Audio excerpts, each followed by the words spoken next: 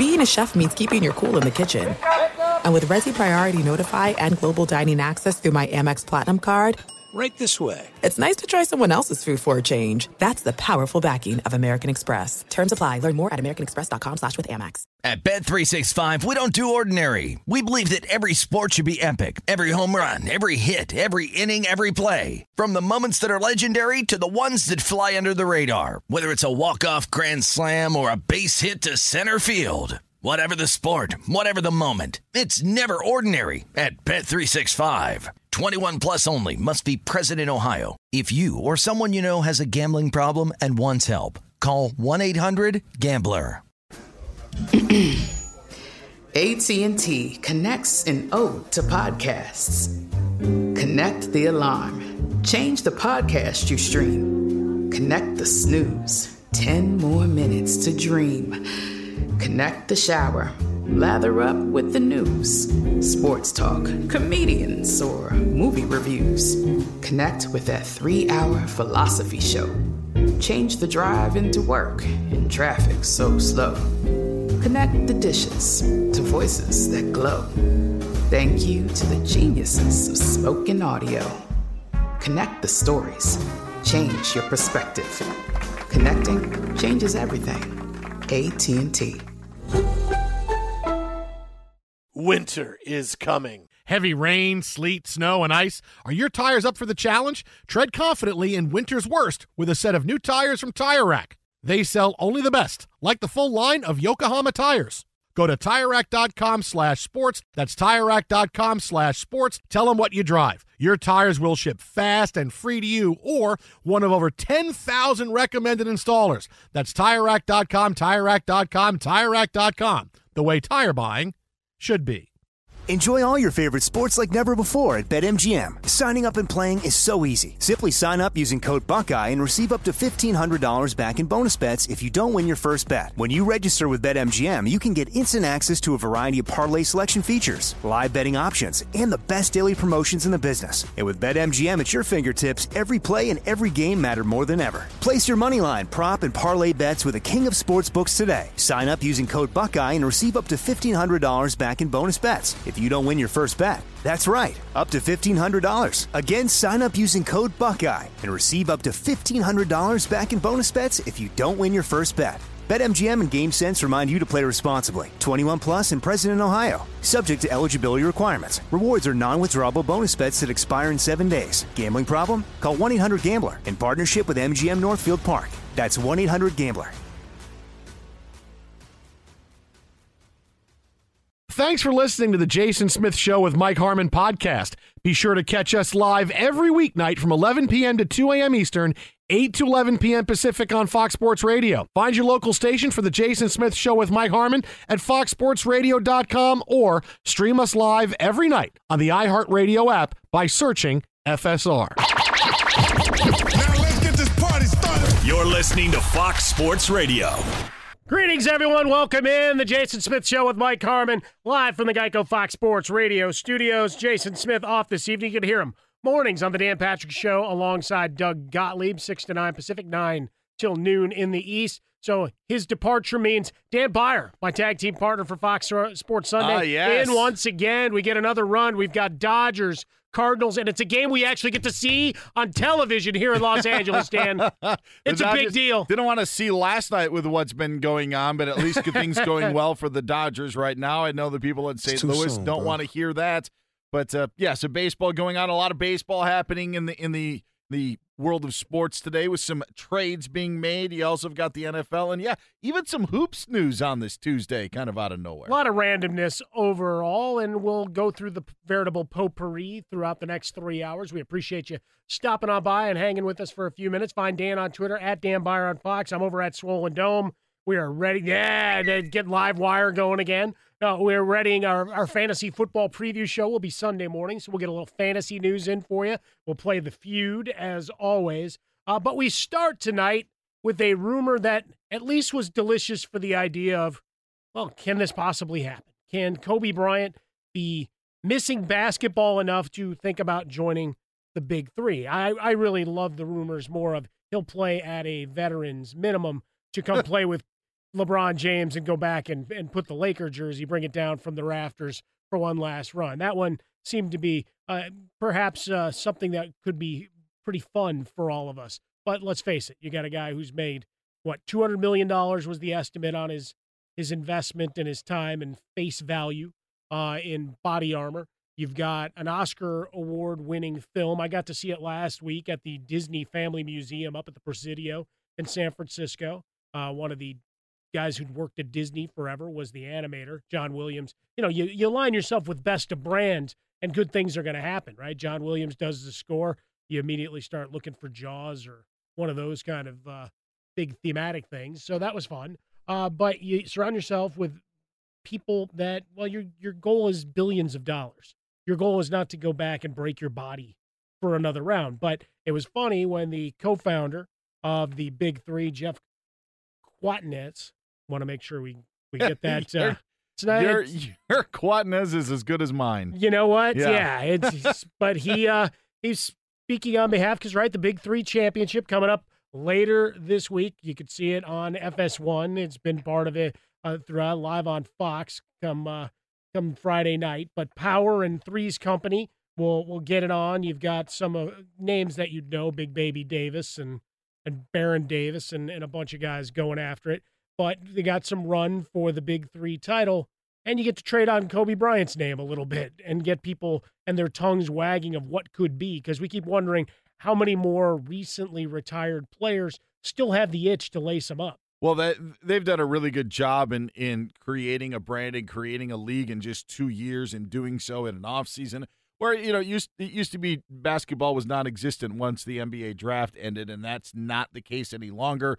With NBA free agency, with the draft, the summer league, there's a lot going on in the summer. But the Big Three, I think, has also been aided by that. And I don't know if it goes both ways, but there are more opportunities to get involved in a new league. So the Big Three thriving in its second year, live games on Fox Sports 1, which is, it's a big deal. The first year they were tape delay, played on Sunday, aired the next day. Now with live games going on, it's a much bigger deal. As you mentioned, you got a championship game, and what better way to maybe talk about the league than to bring a name. But I don't think that Kobe is wired like the guys in that league. There may be other competitors. There may be guys who wanted to win as much, but I'm not sure that they are wired the way that Kobe Bryant is wired, to your point of, it's not about millions of dollars. It may be about billions of dollars, but it's also winning in different avenues. Didn't Kobe go to work right after his final game of the regular season with his own company? It was 8:00 the next morning. He was up and ready to go. That's where his focus is. His focus, as you said, is not breaking down his body even more just to try to win a Big Three championship. He's trying to win things now in other worlds, whether it be in the movie business or his own business. That's where his focus is. He's not wired like guys who still like, all right, I could go against my other guys in the camaraderie. That's not what Kobe's all about. Yeah, it just seems at this point the discussion, and it made for fun Twitter, it made for fun sports talk radio over the course of the day of, well, how would that look? What would he play? Because it was asked of several players a couple days ago how Kobe would react to playing in this league, and the guys got up and walked away out of their press conference, right? I think it was Steven Jackson, one of the guys, just kind of looked at the reporter, put his microphone down, and calmly left the area. But you look at Kobe Bryant and all the pursuits after, Kobe Inc. and the movies and TV deals and all these, and now it's the arms race against LeBron James off the basketball court, right? The finals that we never got, Kobe versus LeBron. It seems like it's going to be more in the business, with the business of basketball potentially being part of it. So if you were telling me Kobe was going to buy some kind of giant steak into the, I had to do it. We just ate. So but you know what? If a giant steak appeared, you wouldn't eat it. Maybe a bite. You'd have a bite or two. But sorry, someone in my timeline, as we making a cup of coffee before we came on air, they were showing this tomahawk steak that they'd ordered, and I was like, you know what, that'd be pretty good. Yeah, a slice of that. But so if Kobe suddenly had some business idea of expanding the Big Three or blowing it up, you could convince me there. But Kobe's going to lace him up to play in this league. Like, all right, did he lose a bet? Is he doing someone a solid where it's one of these one-offs, right? The Allen Iverson, he makes an appearance and then he's right back off the court. I think I could see that for a one-off, but the marketing agents and everybody over at Kobe Inc. immediately like, no, there's no truth to this. But it made tongues wag and shows that Kobe still has that ability to get the eyebrows raised, even if it's, the difference between where we're at in the NBA and the rising big three as a second basketball alternative. I know it's not on the same level, and it wouldn't be as you would get in the NBA, but there would be some parallels, and it's not the same direct comparison, but of a comeback of Tiger Woods, to be able to see the guy that you loved as Kobe fans would, to see them perform again when you thought maybe you would never get that opportunity. There could be some parallels there. Now, different circumstances, and Tiger's playing in majors. He's doing what he was doing before. The big three wouldn't be that. But sure, there would be something to bring that in. I see that Kobe's only involvement in that league is, it would be owning it or running that league as part of that. That would be the only way that I could see. I don't even see a game appearance. I don't think to leave scoring 60 points. Now, I don't care how many shots it was, but on that night, that was a magical night here in the studio. Yeah, to have that memory. I'm not saying it would be lessened if you go and play again, but what a way to keep that always on the mantle, or keep that on top as the final exclamation point. I think that there's something to that on the way that players go out. I have to admit, I can't remember how Michael Jordan went out. I don't remember. I remember how Dr. J went out because I was lucky enough to be at the game in 1987, Game 5 of the playoffs against the Milwaukee Bucks, and CBS did this great shot of Dr. J walking down the tunnel for the last time. But there are very few times that you can remember guys who don't go out on top, how they went out. We'll always remember that night of 60 points for Kobe Bryant. So him lacing it up again would end up, I think, in my mind, diminishing what we saw with that greatness, because there are very few athletes in any sport that can go out the way that he went out. Yeah, I remember it being excited about it, but also cursing it, because I have my portion of a season ticket package, get out to the game, take my daughters, introduce them. It's like, we'll go see Kobe. Come on, you come with me. We got tickets tonight. And then he didn't show up. Home games where he was taking a lot of those dates off and didn't even give me a suit appearance and a wave. So I got a lot of Lou Williams. So my kids are really big Lou Williams fans, which is good. So all his extra exploits here in Los Angeles have been great for business. But we were getting ready to do the show, and you're wondering, all right, how's this going to flow? And then he misses his first 5 shots. And we're all looking around. Frostberg, our executive producer and noted Lakers honk, is looking at me going, uh-oh. Like even his face started to sink a little bit, because you start off shooting slowly, but no conscience. He was going to go out firing, and then finally started hitting shots. We had guys jumping up and down the hallway. You saw people running past the window here where we are in Los Angeles, trying to get to whatever watering hole to catch the second half, because it started to take over social media, the number of impressions and tweets. That's one of those big moments also from a social media perspective of watching the power of the live game event and how it could take over. And what it was a, quote, nothing game in terms of a larger NBA perspective. But for Kobe Bryant walking away and coming off with that kind of night, it said it all of, how much he still moved the needle. Leaving on that note was magnificent. And guys, remember, that was the night the Warriors won 73. Remember, it completely overshadowed the storyline of that entire second half of the season, and maybe even the whole season. And know what was great about that? They went on to lose and didn't win the title, so 73 doesn't really matter anymore, does it? No, not really. It doesn't. It's a lot of wasted effort. Yeah, but at the time, it was that was the story that we followed. Whether it was the Warriors' start to the season and then throughout was the quest to get number 73, and then on that night to have Kobe Bryant do that. And you're right, and it's the guys running up and down the hallway or people in their living room reacted the same way that they were with Tiger Woods 2 weeks ago at the PGA Championship. When you're going back, how many of those 60-point nights did Kobe have of recent history? There weren't any, because he was either banged up or hurt, as he said, not showing up. So that was it. You were able to bring that back. And I think just of coming back diminishes all that a little bit. It wouldn't overshadow. You wouldn't say like, oh, he played 5 minutes in the big three. No, but you have this memory of Kobe going out on top.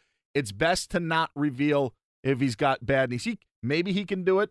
Probably he could do it. He could do it for a game, for a weekend. Maybe he could do it for a season.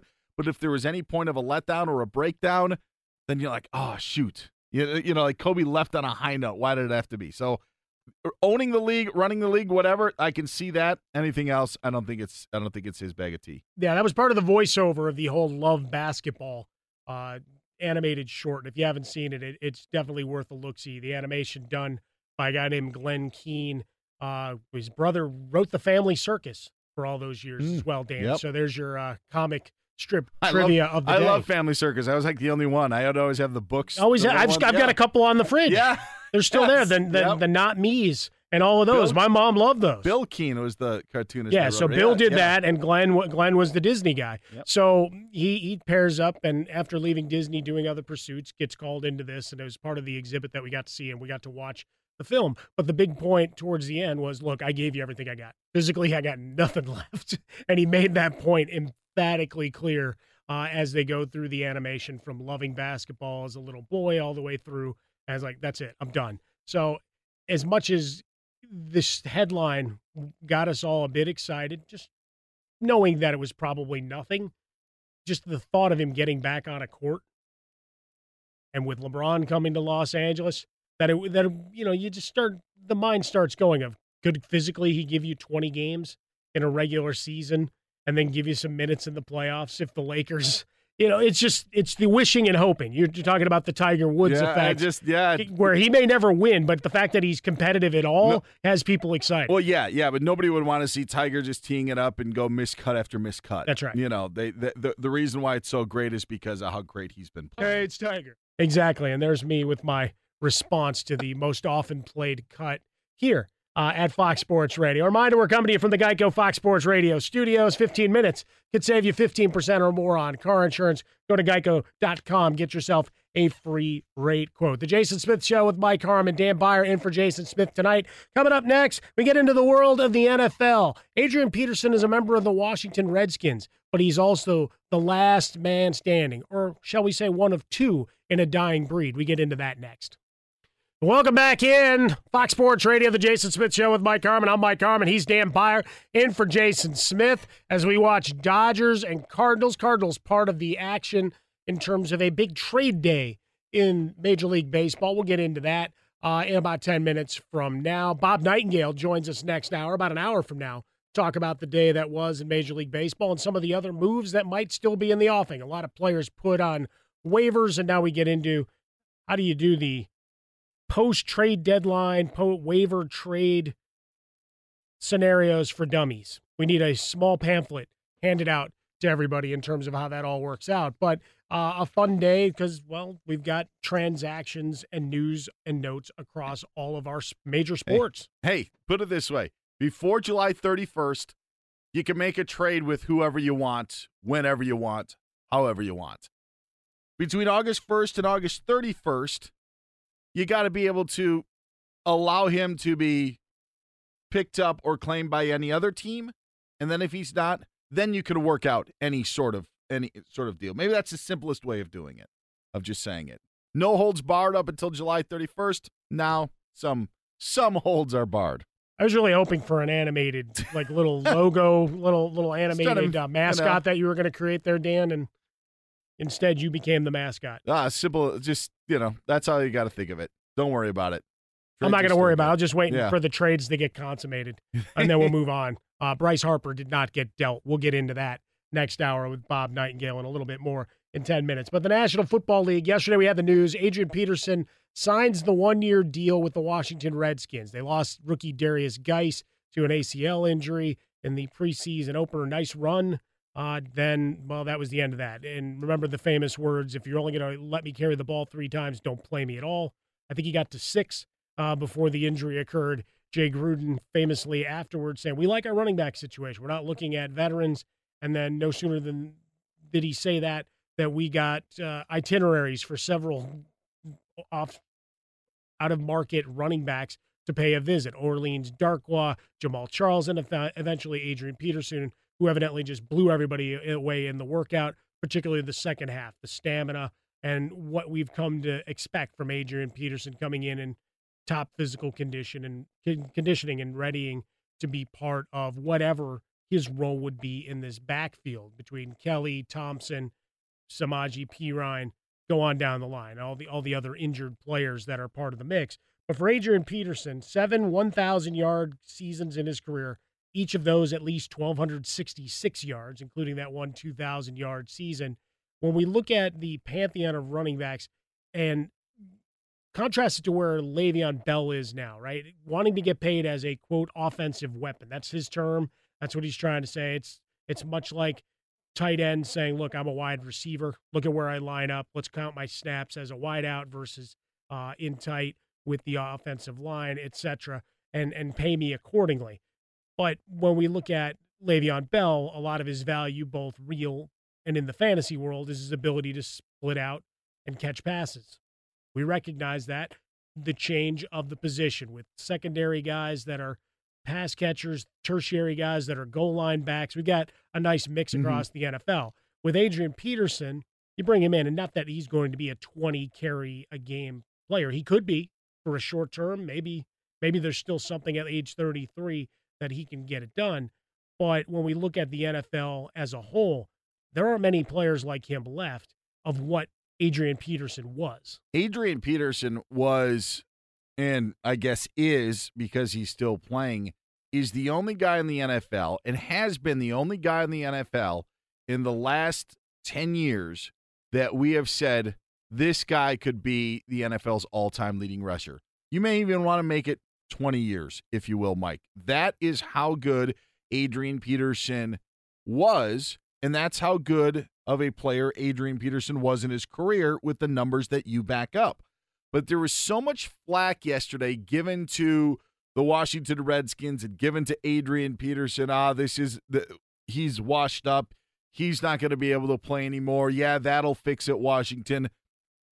Don't look at it like that. That's the wrong way to look at it. Look at it like this. You are seeing the last of a dying breed in the National Football League. And that is running backs who have a legitimate shot at being one of the best ever, if not the best ever. Mike, we put Adrian Peterson as being a guy early in his career that could have been a threat to Emmitt Smith's all-time rushing mark. And now, as we see how the NFL has changed, in my mind, Emmitt Smith's all-time rushing mark, now untouchable. It is, you are not going to touch that mark. You can take any other stat you want in the NFL, Favre's consecutive game streak, any Jerry Rice stat you want. Emmitt Smith's mark is untouchable because of the way that the NFL now is, whether it be how they use running backs. You talk about multi-use running backs in the National Football League. We talk about contracts, how quickly when they turn the age of 30 do they turn their back. So now when you watch Adrian Peterson at the age of 33, don't mock it. Don't laugh at it. Appreciate what you've got in the NFL, because he and Frank Gore and maybe LaShawn McCoy are the last of the bunch. You are not going to have a running back challenge for the all-time rushing lead or be one of the all-time greats just because the way has changed. And that's just the way it is. Peterson needs 37 yards to crack the top 10. He would bounce Jim Brown from the top 10 in terms of all-time rushing yardage. You got Frank Gore, who's 75 yards away from tying Curtis Martin for fourth on the all-time list, something you wouldn't expect. But you go back and really look at the early football cards of Frank Gore and those big numbers he was putting up with the 49ers. And then, obviously, a number of great years in Indianapolis, now continuing things in Miami. But you're going down the list. McCoy's sitting at 29th on the list. Lynch at 31. As you can see, this is Dan and I feeling our age night on Fox Sports Radio as we started with the celebration of Kobe Bryant, getting into the changing of the guard here in terms of the way. And it's not to say Peterson's going to come out and dominate, but it's just, as we talk about new rules, we've done a lot on contact and helmet rules and all these other things.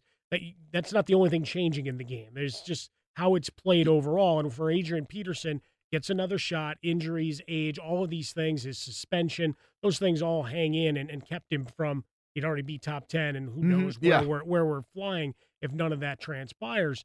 But the fact of the matter is, you've got a guy who's one of the few remaining. McCoy 29th, Lynch 31st, and then you get down to Jonathan Stewart. He's 59th, He's done for all intents and purposes. LeGarrette Blount, one of our favorite names, he's 92nd. You go all the way down to Le'Veon Bell, sitting at, what is he at, 5,000 yards behind, to get to 10,000. He's got 5,300 yards. How about this? I did some numbers crunching. Look at that. How many math? How many years would you say Le'Veon Bell has as a top running back in the National Football League? Perhaps another 4. Okay, sure. And that's. But again, now we're talking total yards versus. Agreed. Let's give him 6.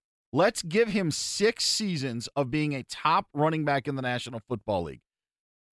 If Le'Veon Bell does that, he would have to average 2,169 yards rushing a season to break Emmitt Smith's mark. That's 6 seasons on average of 2,169 yards. That's how far down the list he is. Todd Gurley, definitely one of the top backs in the National Football League. Let's say Todd Gurley, who's got 3 years under his belt, worst case scenario, or maybe best case scenario, 8 seasons. Mike, he'd have to average 1,882 yards just rushing to break Emmitt Smith's mark. And that's how far off it is, and that's how much things have changed in the National Football League when it comes to running backs. You think Todd Gurley's got 8 strong years as a running back? Probably not. Even though he's 3 years in, that would be 11 years at the top of your game. You don't see that anymore. And that's why you need to appreciate an Adrian Peterson for what he did, appreciate a Frank Gore for what he did. And there's one more group, and Mike, you've heard me say this 100 million times, is you talk about how Le'Veon Bell wants to be paid for his usage as a receiver and a running back. Hall of Fame, start giving credit to Fred Taylor, Ricky Waters, Tiki Barber, Warwick Dunn, Priest Holmes for his great years, we know fantasy-wise, guys who were able to run the ball and catch the ball out of the backfield. Adrian James isn't in the Hall of Fame yet he's top 15 in rushing and was that dual threat. That's what the position now is in the National Football League, and there were guys 10, 15, 20 years ago that did it better than everybody else. But are we ever talking about those guys getting into the Pro Football Hall of Fame? No, we're not. And we're not even talking about running backs getting in the Pro Football Hall of Fame anymore either. You had LaDainian Tomlinson, who definitely deserved to get in, but the next couple of ones that we're going to see, it's going to be fewer and fewer down the line with running backs getting into the Hall. It's a special time. Appreciate the likes of Frank Gore and Adrian Peterson. Well, that's the question, right? Do we start getting back like Major League Baseball, where we start letting guys in the back door, and there's a bunch of them start getting in off some veterans because they've been snubbed to this point, right? Edgar James is a Hall of Famer by all metrics. Yeah. Right? By everything you look at. You go back to Ricky Waters, some of the names you mentioned, and I always hate that you have to have this 15, 20-year hindsight of, you know what, those guys were really good. And they even though they didn't blow up the stat sheet, it didn't look like Curtis Martin, I think, is a great example of that. The overall numbers were staggering, but there was never the celebration of what Curtis Martin was outside of New York. Yeah. And then all of a sudden, it's like you recognize the career, and he gets into the Hall of Fame, and it goes from there. I always felt Jerome Bettis was being congratulated and was being built up because he was so one-dimensional. I mean, because all he did is run them. He wasn't catching passes, yet all these other guys were doing all these different things, not getting nearly the credit. And Jerome Bettis is in the Hall of Fame, and now you've got this group of running backs. And I felt this way for years. We've done it on so many Sunday mornings, but it's another time to bring it up. So, hell of a bowler too, Dan. Hell of a bowler too, Dan Byer. That reminder, Fox football fantasy begins again on Sunday. 3-hour preview with us. We get into the Washington Nationals. Why? Because it was fire sale day. A lot of stuff going on in Washington, but we'll stick to the Nationals here on Fox Sports Radio for all of the latest. The NFL wild card. Richie Incognito's been arrested again, this time after causing trouble at a funeral home in Scottsdale, Arizona. His father died. He was there taking care of arrangements. Richie got in an argument in the casket section of the funeral home, started knocking things over, saying crazy things. The 911 tape came out today. Richie Incognito just showed up there, mad at the employees there, and once he did say he was going to kill someone there. He told the director that he had guns in the truck. Earlier description, white male, 35 years old, 6 foot, 315, heavily tattooed with gym shorts, t-shirt, baseball cap, and it says AFC on it. Cops found a pile of guns in Incognito's truck, including 3 rifles, 2 handguns, and a silencer. Yeah. Yes. Was he wearing a Pro Bowl hat? Yeah, he was wearing an AFC hat. Yeah, like you got that at the Pro Bowl. Representing the AFC, yes. That's what's trending. We'll have more on this and the sinking Nationals right now with Mike Harmon and Dan Byer on Fox Sports Radio. Thanks, Looney. Sure. Yeah, the incognito story is certainly one that a lot of stuff going on there to dissect. As we come to you live, go ahead, Dan. I was going to say, if I search Richie Incognito Pro Bowl, what are the odds we see this hat in Google Images? I'm thinking it's got to be pretty good. Pretty prominent, I would suspect. Yeah, because you got to have it at the Pro Bowl. Why not wear it? Hey, there it is. I guarantee backwards cap. Sure enough. Sorry. There it is. This story, as it started to break this morning, you're inching towards the edge of your seat, wondering how it's going to play out, and then more and more details flow as Looney just laid out. Just a frightening turn of events. You hope that he gets the help that he needs and that people around him get the protection and space that they need as well.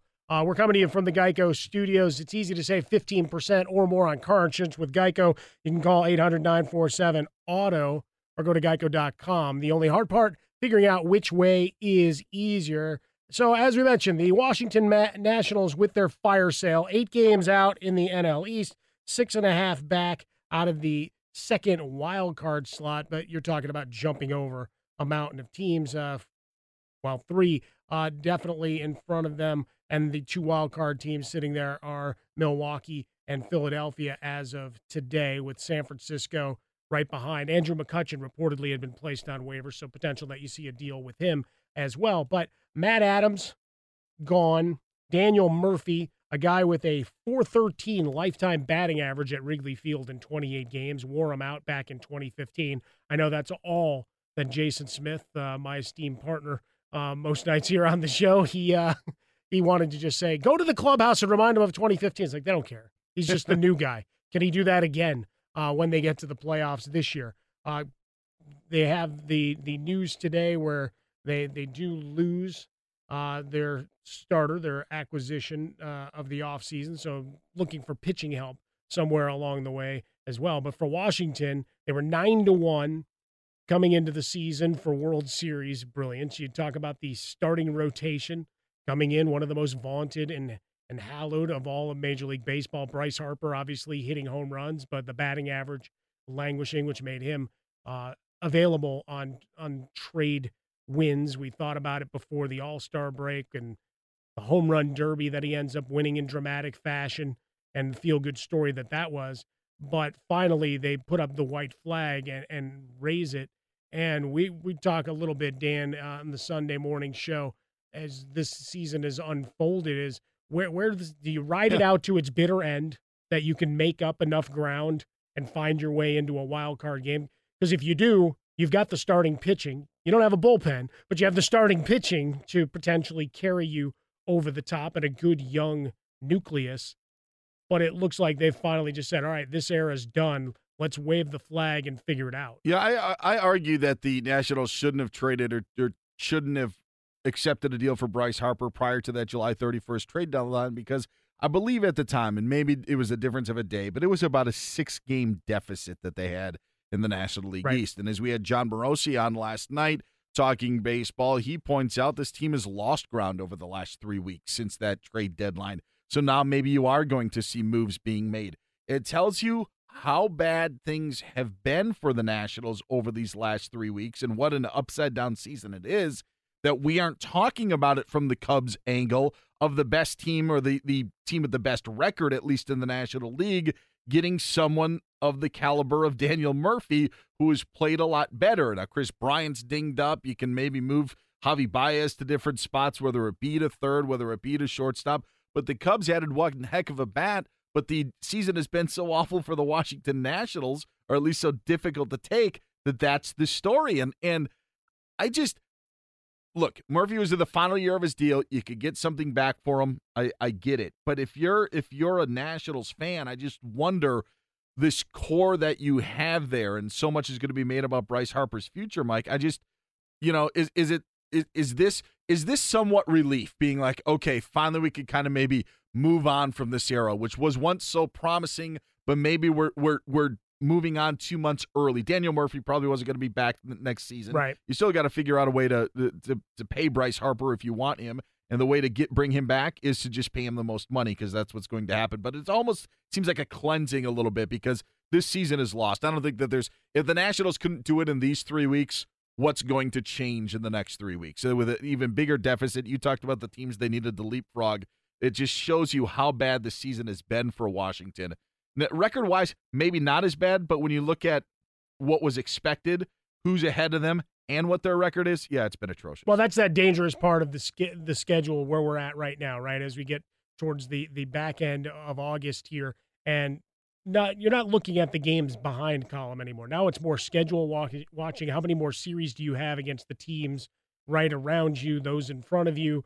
What's your season record to date, particularly when you're looking at in division and the unbalanced schedule? What does that all mean? Matt Adams goes to St. Louis. They'll pick up the rest of his $4 million salary. Murphy gives the Cubs, in theory, the jump start as a team batting just .239 in August. And you mentioned the Chris Bryant injury, so giving them a little bit of pop and a guy with veteran experience. But for the Nationals, the fans have to be wringing their hands wondering what got away, much like we talk about a lot here in Los Angeles with Mike Trout and this era of baseball as well. Yeah, my goodness, to have Scherzer and Strasburg, let alone all the other pieces that you had in the lineup, to be able to not get it done. And they do have good players. They've got good young players. They're actually excited about their outfield. It's just this is the era that I think that is going to be the pit in your stomach after eating too much popcorn at an average movie. That's how you're going to feel if you're a Nationals fan.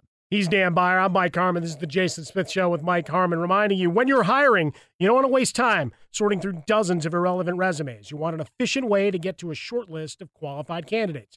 And that's why you need Indeed.com. Post a job in minutes. Set up screener questions based on your job requirements, and then you can zero in on qualified candidates using an intuitive online dashboard.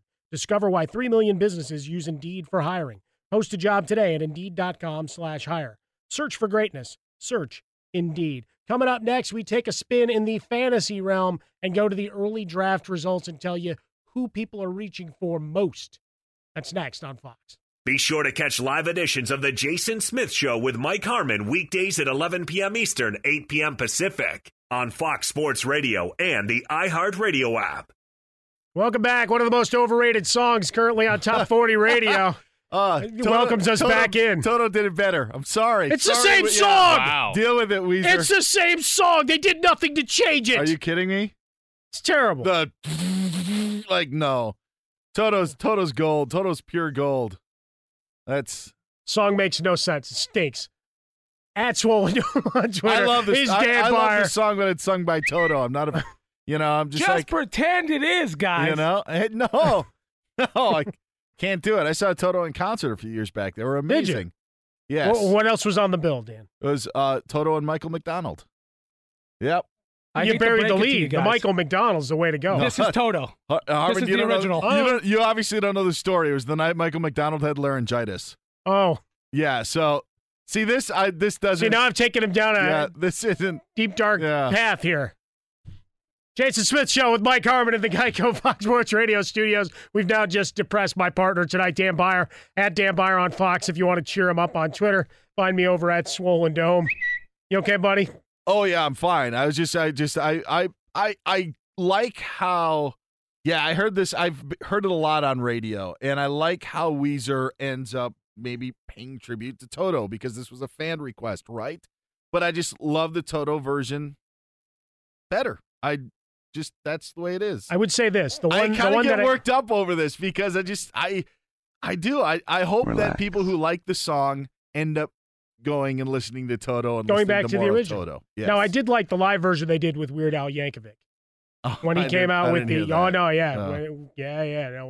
when he starts playing along, you're in good territory. How about we do a little fantasy football? Yeah, let's do that. And now that Toto's on the brain. All right, in the overdrafted world, as far as I see it, I'm doing my first mock drafts. We're getting ready for our fantasy preview show come Sunday and starting to go through the process and just looking at where guys are being drafted right now. And I look at the first round and what I have to do to procure Saquon Barkley means someone else can have him. as far as I'm concerned. He's the 6th running back off the board right now. Average draft position 8.3, and that's across thousands upon thousands of Yahoo leagues that have drafted thus far. Got a bit of an injury issue right now. That's fine. But come the regular season, wondering aloud if against NFL defense, we saw the 39-yard rush. That was great. Red Ellison comes back with the at the tight end with the block to seal things off. That gained him another 25 yards. Most folks aren't pointing out the blocking that was done. They did a great job to spring him. That's part of the equation. But then he couldn't fall forward the other 4 carries that he had in the game. And wondering where that balance is established. He will have some jailbreak opportunities. And I wonder aloud if there isn't a little bit of that Barry Sanders stat line, which will look great in the end if he rips off the 86 touchdown run at the end of a string of -1s, 1s, 0s, and they're patient. Will Pat Shurmur be patient enough to get him the ball? It happened in college, and I also think another thing with the Giants that you have to look at is not only is Odell Beckham Jr. back, Mike, but you've got another year with Evan Ingram, who suited himself just nicely with the Giants' rookie season. You think he's going to evolve. And now you have Sterling Shepard, who was also hurt at times last year. So you've got a full arsenal of receivers. Not that that would dig into the running game, but for a full, well-rounded offense, yeah, I agree with you. I think that there's going to be the football's going to need to go around a lot, and maybe it won't be in Saquon Barkley's hands as much as people want it to believe. But as you mentioned, all those stars, one thing to remind you that Eli Manning's being drafted as a back-end number 2 quarterback, despite top 10 guys at positions everywhere else. Just one to make note of. Adam Thielen being drafted 26th overall. New offense, new focus with Kirk Cousins under center. Give me Stephon Diggs a round and a half later. 4 touchdowns last year for Adam Thielen. That isn't a mirage or an aberration. I think that shows you how the Vikings want to use him. He's not going to get in the end zone much. Why would you take him that high? Next one, Christian McCaffrey, 28th overall. We saw the run, and Dominican Sue, we talked about it. Oh, boy. That run is going to, you're spot on. So PPR leagues, right? So PPR leagues, I understand you're going to get a lot of opportunity, but word comes down today, Khalil has knee surgery. He will be, quote, evaluated week to week. And a reminder that they'd already lost their right tackle for the year. So you've already got a banged-up offensive line. Not that C.J. Anderson's going to take over overall, but he's a better between the tackles runner. So that he's going to siphon off some of the touches. And let's face it, do we trust that offense altogether? I think that one single play jumped him up about 6 spots in draft, because now you're saying, oh, he can run the ball too now. Yeah, be careful. All right, we'll go one more guy. Carson Wentz, 7th quarterback, and we're going to talk about him coming up in about 5 minutes from now because of some news we got today. 7th quarterback off the board, 60th overall. So back end of the 5th round with all of the talent at the quarterback position. That's an awful lot of trust for a guy where we're raising our hands and wondering aloud what his value is early in the season. And expect to get 0 from him rushing the football. You think the Eagles want him running around? They were mad at him when he did it his rookie year, and look what happened. Or second year, look what happened. Fun stuff all around. Jerick McKinnon was the other honorable mention of this out of San Francisco. Full fantasy show Sunday morning, 6 a.m. Pacific. Coming up next, we talk about that Philadelphia quarterback position because we got some interesting news today on Fox. Locked and loaded, hour 2 of the show. Weezer night on the show, at least on the other side of the glass, perhaps not going through our ears. Dan Byer threatening a walk-off. Oh, no. I'm sorry. I'm going to go all Jim Ross. By God, look out. Dan Byer's got a chair. He's going to take down Alex Teichert. Could be the end of him. If I wanted to relive college, I'd go back to college. You know, I've been thinking about that, Dan. Jeez. Thinking that might be a good alternative. I don't want to be a music hater at all because I think music is whatever people like, I just have never taken to Weezer. Never. And, yeah, my friends even went to a concert this past weekend, and it was just Not even Beverly Hills, Dan? No, nothing. But that's where you wanted to be, living in Beverly Hills. Yeah, there you go. See, I said it with all the excitement I can muster, Dan. As you can tell, it's not tops on my playlist, but, you know. As I told you guys, I'd rather listen to Wheezy Jefferson all night than Weezer. Nicely done. Now I want to go turn back into the 70s. That TV theme songs, or we'll probably do that with Rob Parker later in the week. He's Dan Byer in for Jason Smith. I'm Mike Harmon. Welcome in to the Jason Smith Show with Mike Harmon, coming to you live from the Geico Fox Sports Radio studios. 15 minutes could save you 15% or more on car insurance. Get on over to geico.com. Get yourself a free rate quote. Dan, some news neither you nor I expected coming out of the National Football League today when it was announced that the Philadelphia Eagles will play Nick Foles in Thursday night's preseason game against your Cleveland Browns. Yes, the Cleveland Browns, everybody's favorite darling on Hard Knocks. Still trying to make sure. We don't have a lot of visual elements here, Dan, so I can't really go into full detail of Baker Mayfield's new underwear campaign. Right? It's the line designed by a couple of basketball players. You got a tiger. You got some cool cars. As Doug Gottlieb, our colleague here at Fox Sports Radio, you work with Doug during the week.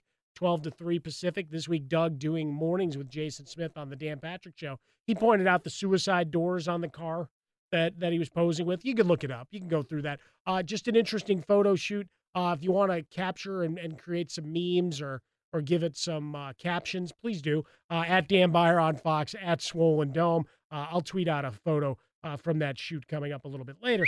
But the Eagles play the Browns. Nick Foles is going to play.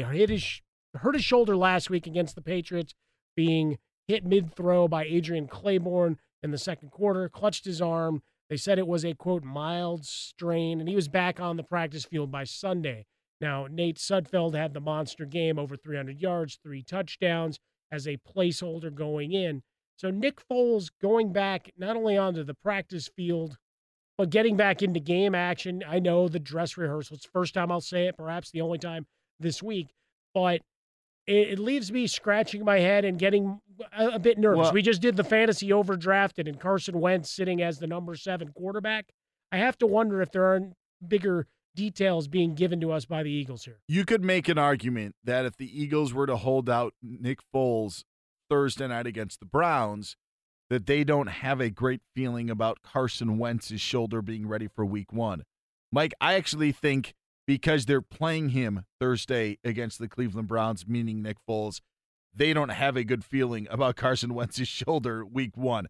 I didn't think that Wentz would be ready for them in the season opener 2 weeks from Thursday against the Atlanta Falcons, and I think that this move here of getting Nick Foles to play in this game, Nate Sudfeld, after Foles went out against the New England Patriots, ended up throwing for over 300 yards. He was fantastic. He had to take all the snaps, so that there was that. It happens. So you got to make him available to play, to take the rest of the snaps, because you have Wentz obviously not playing. Foles ends up getting knocked out. You could have Sudfeld play this entire Thursday night game as well if you wanted to. But I think that they want to get in there. They want to get Nick Foles some more reps to have to go through this. And it says more about Carson Wentz. I don't think that Carson Wentz is going to be ready for week 1. Haven't felt that. And I think them for rushing him back and getting him back in, or at least having him play. I know he returned to practice, but I think this just tells us more and more that, okay, Carson Wentz isn't going to be ready for week 1. You still have Callahan and the great Hackenberg on the back end of the bench whenever we say that. I love it.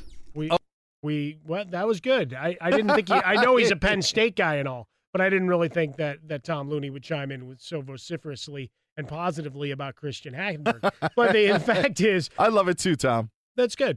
I feel pretty good about it. But when we're looking at the Eagles overall, you go back into the offseason, Foles and the Super Bowl victory, and then the potential for a trade partner, right? And they don't bother to exercise it because you've got no money invested in your quarterback position. This is where you're primed for a little bit of run of success. You've got Wentz still on his rookie deal. Foles isn't making much money. So you got an opportunity here to have a nice run, and you don't want to give away quarterback position. And obviously, when you don't know how ready Carson Wentz will be for the start of the season, you put yourself into a nice poker game and you played that part of the hand brilliantly. And now you get to game 3 of the preseason, and I think you're still questioning, why rush Carson Wentz back, right? You're playing long-term. You're playing for January.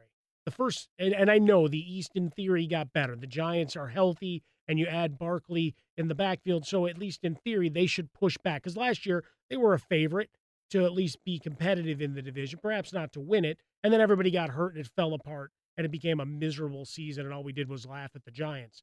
They were just above the Jets in terms of pecking order of laughing, because you don't laugh at the Browns anymore. It was just sad. Just sad. You didn't laugh at them anymore. So you had that pathetic showing. You look at the Redskins, they bring in Alex Smith. Jay Gruden, so long as he's there, I'm not going to be a believer, because I think everybody passes the buck and tries for someone else to blame when things go wrong there, and he's the guy that's the chief finger pointer. And then you look at Dallas, offensive line's not what it was a couple of years ago, and we're not sure if Michael Gallup is enough of the number one receiver to help carry what's a reconstructed offense. Yes, Ezekiel Elliott is back. 5 100-yard games last year, missed the 6 games. So they should be better and find balance. But who's catching passes for Dak Prescott? Jury's out. Well, I see, and to your point about the Eagles playing Foles brilliantly, I don't think that they did. The highest Nick Foles value was right after the Super Bowl. That's the highest that Nick Foles' value will be. And there were reports they got offers of a second-round pick from Cleveland and asked Foles about it, and he wasn't interested. So they ended up not doing the deal, obviously knowing that Wentz may not have been fully healthy. But why not, if you're the Philadelphia Eagles, try to sell high on Nick Foles instead of trying to take a 2 or 3 game break before Carson Wentz is ready? I think they should have traded Foles in the offseason and gotten what they could have gotten him, because I just don't think that his value is ever going to be higher than it was of winning Super Bowl 52 over the New England Patriots. Now they're in a spot where, they're covered for these next couple of weeks, but I look at the NFC as a whole. You mentioned the NFC East. The Packers got better because Aaron Rodgers is fully healthy. The Rams improved. We expect the NFC South to bring Atlanta, Carolina, and the Saints. To me, it got tougher. The Vikings got better with Kirk Cousins. So that's when I see, like with the Eagles, it's nice to say that we kept the backup and we have the best quarterback position in the National Football League. But when everybody's coming at you, sometimes you got to do some stuff even when you're on top. I thought they could have got value for Foles. It'll maybe help them in these next couple of weeks when he starts, and maybe they can end up beating in Atlanta and going. I think they play the Buccaneers week 2. But if you can get wins there, that's nice.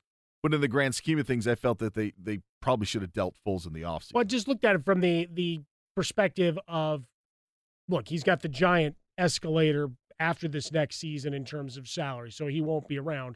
But when you're looking at a second-round pick on a team that's positioned as well as they were, like from a full 53-man roster, not that there aren't always holes to plug, but they were fairly well set with their starters coming back.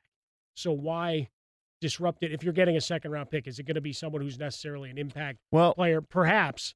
Yeah, nowadays it is. That's the only thing that I mean, if you're looking at, it's just the value of it, of the value of how often can you do it, and how important is a backup quarterback like Nick Foles starting 3 regular season games for you.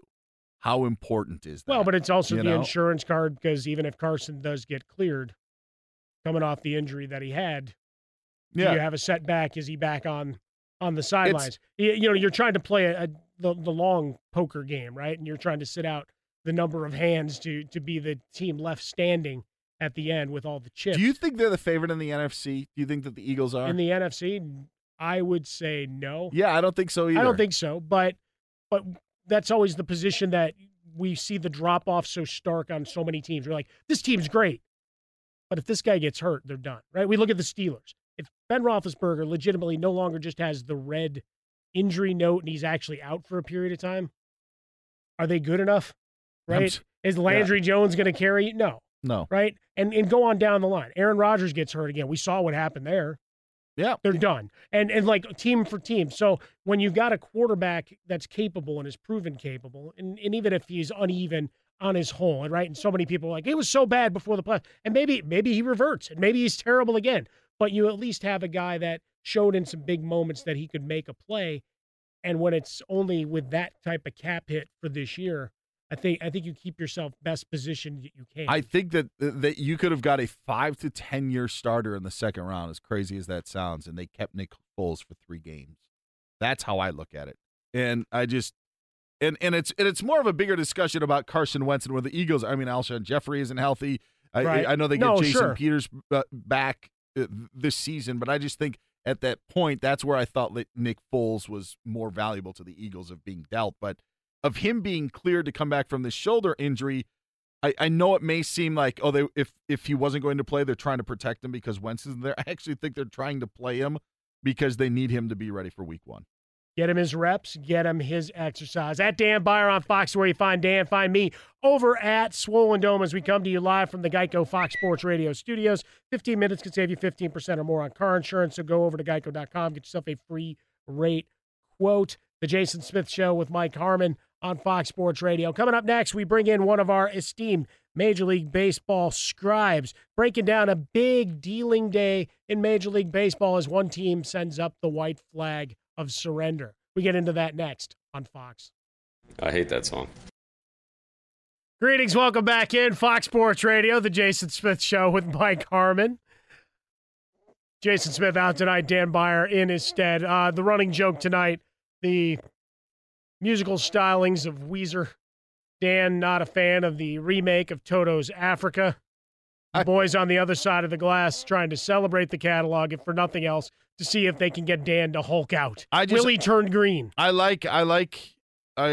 love Toto's music. I love a bunch of their songs, and I'm just saying that version, and I'm glad that as we were talking, hopefully it will allow a new generation of music listeners to enjoy Toto. And I think that, Weezer obviously did the cover because they really respected Toto. It's just not my thing. And I don't want to play Music Boss or the guy who tells you your band stinks or this band stinks. So whatever. It's just not my thing. That's all. It's all good. Yeah, we get music and pop culture in on the show all the time. You're not a huge movie guy, so we could hit the music button here when you're in, Dan. So we can have fun with that. Drop some Joe.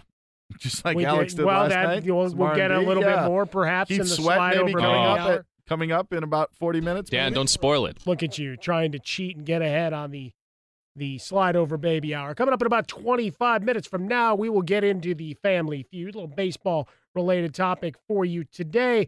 But we welcome on the hotline USA Today Major League Baseball columnist, our buddy Bob Nightingale. Follow him on Twitter at @BNightingale. Nice slow day in Major League Baseball, Bob, as the white flag finally gets raised in Washington.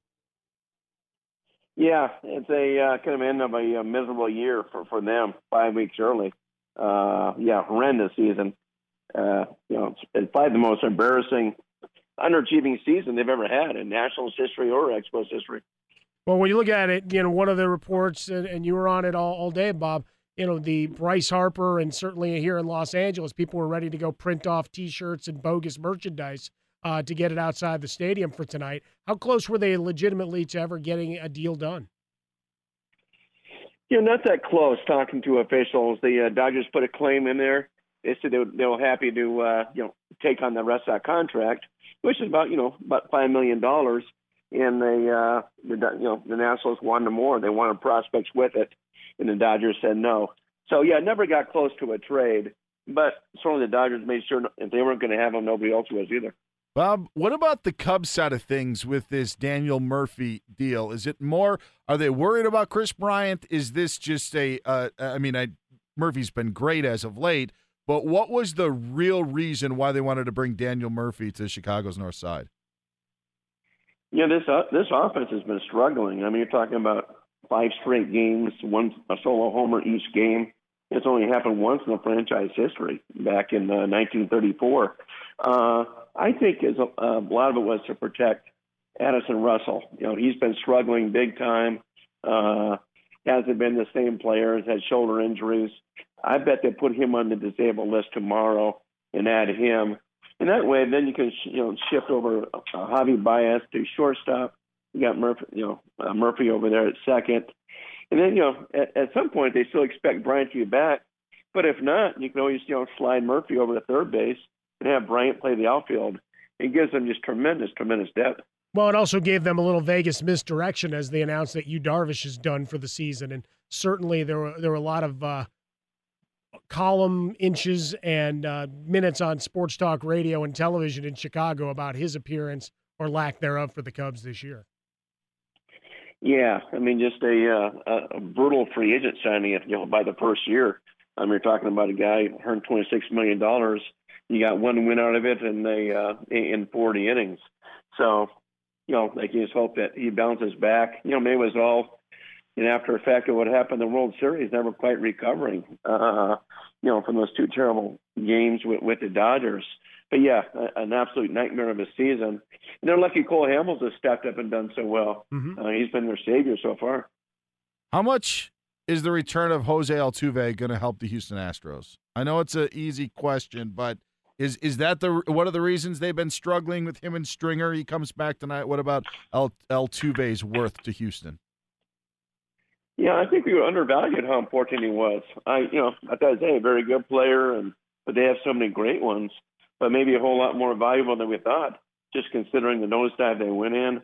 And some of the starters have kind of, they're not pitching lights out like they were. The bullpen's been a questionable.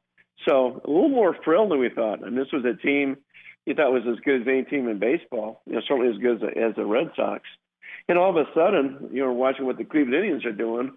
It's like, wait a minute, now maybe the Cleveland Indians are the team to beat in the World Series.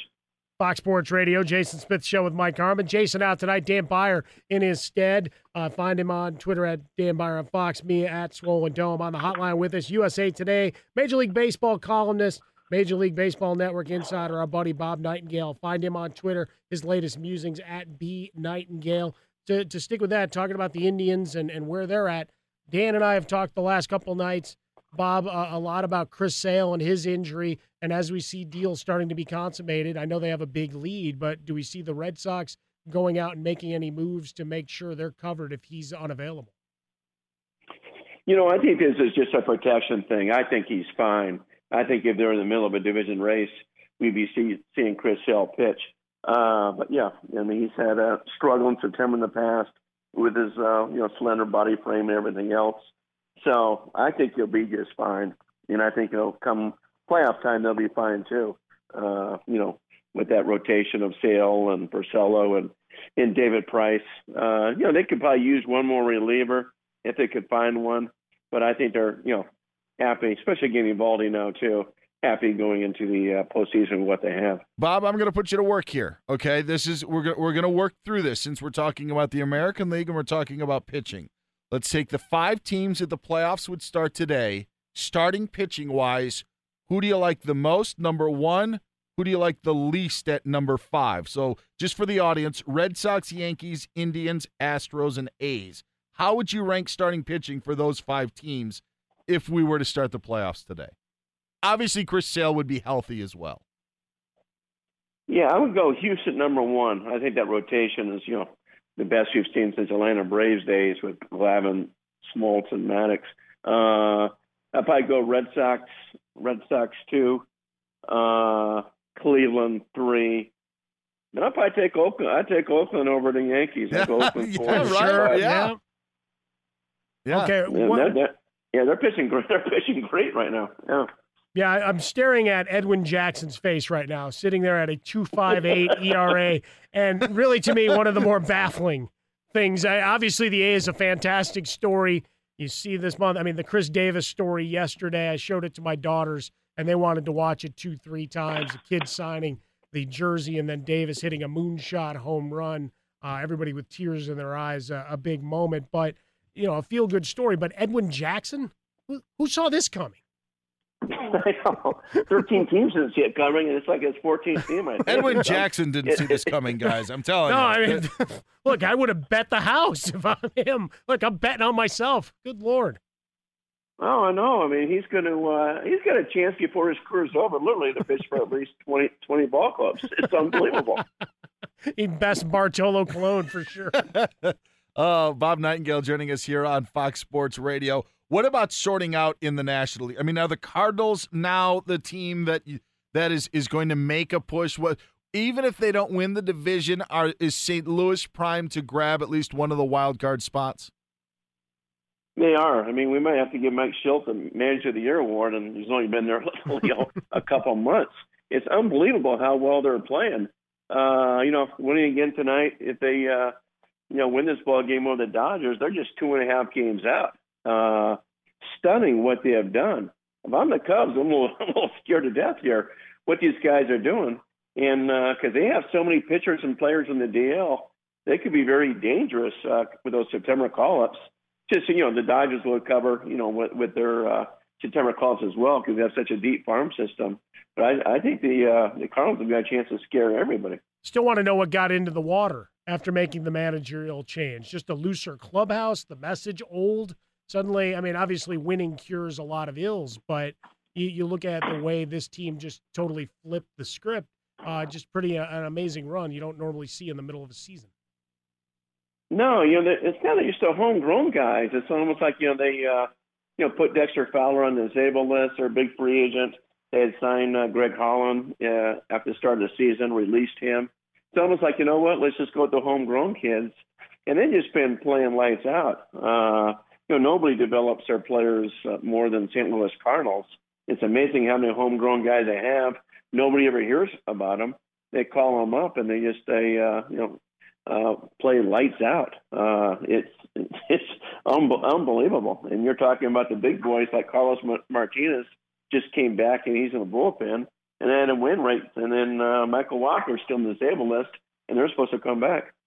Fantastic stuff. Bob Nightingale, USA Today Sports Major League Baseball columnist, MLB Network insider with us here. Bob, thanks for staying up with us. Enjoy the rest of the games tonight. We'll talk to you soon, okay?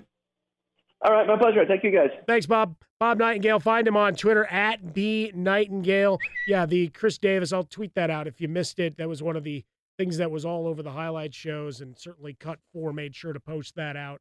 A feel-good moment in a day that was filled with otherwise just ugly news and court findings and all sorts of other things in the larger political scale, which is why it's good we go to the world of sports and box scores and good moments like that, Dan. Yeah, and the A's have been providing a lot of good moments for their fans. But last night, yeah, pretty neat to see that on the left shoulder of Chris Davis. Well, even getting into the stadium when it's not a bobblehead day. That is the big turn of events in Oakland. Next, we get into a little bit of NFL work. Bill Belichick talking about the rule changes and how you address them. And then Adrian Peterson, we revisit a conversation we had about an hour ago and hear what he has to say to his doubters. That's next. But first, we step out to our esteemed colleague. Hi. And Swole Among Swole update anchors. Thank you so much. Tom Looney, to give us the latest in this sporting universe. I got nattering nabobs of baseball numbers, guys. A gaggle of final scores for you with a dollop, a shtickle of detail. Milky Cabrera is still in baseball, number one. He singled, doubled, and homered for Cleveland tonight. Indians folded the Red Sox 6-3 in American League dust-up. Atlanta pitcher Kevin Gausman breezed through 8 innings, gave up just 4 hits. Braves punched out the Pirates 6-1. Red Hot Rockies got cooled down tonight. San Diego threw a wet blanket on Colorado 4-3. Bronx Bombers won their 4th in a row. Yankees reeled to the Marlins 2-1 in 12. You know what that smell is? It's the Cubs. They stunk tonight. They lost to the Tigers 2-1. Brewers stunk tonight, too. They lost to the Reds 9-7. Hey, the following scores include 6 teams who stink. Blue Jays battled around the Orioles 8-2. Rays round-tripped the Royals 4-1. Mets juiced the Giants 6-3 for games in progress. You can check out foxsports.com. And now 2 guys who don't stink on the radio. Mike Harmon and Dan Beyer on Fox Sports Radio. Oh, you're too kind, Looney. No Thanks, problem. buddy. Coming to you from the Geico Fox Sports Radio studios. 15% or more on car insurance. You can save 800-947-AUTO or go to geico.com. The only hard part, Dan, is figuring out which way is easier. The Jason Smith Show with Mike Harmon, Dan Beyer in for Jason Smith. And we talked a lot this week and a lot of real people just at their wits' end as to how officiating has worked out through the first 2 weeks of the preseason. And you and I, we tackled this a little bit last night, and you're trying to figure out where that happy medium is of, all right, it's preseason, they're learning, they're getting it together versus people are incensed. A lot of flags, a lot of memes and ability to get video out immediately if you disagree with a call. And certainly when we get it into super slow-mo, we can see that a bad call has been made. And in some cases, there's no even thinking that there could have been a penalty on a play. We've seen several tackles where it's textbook tackling form, and you wonder where the official was and his vantage point and whether the directive is throw the flag and we'll review it later. Well, Bill Belichick, as he's wont to do, chimed in on rules. He knows the rule book like no other. We've talked about the Cardinals and their ability to scout. Oh, wait, they break into databases. That's a whole other thing. We'll revisit that another time. But for Bill Belichick and company, we know, and we've even seen it. Hey, we've got this formation. No, we're going to put it into the rule book that you can't use that anymore.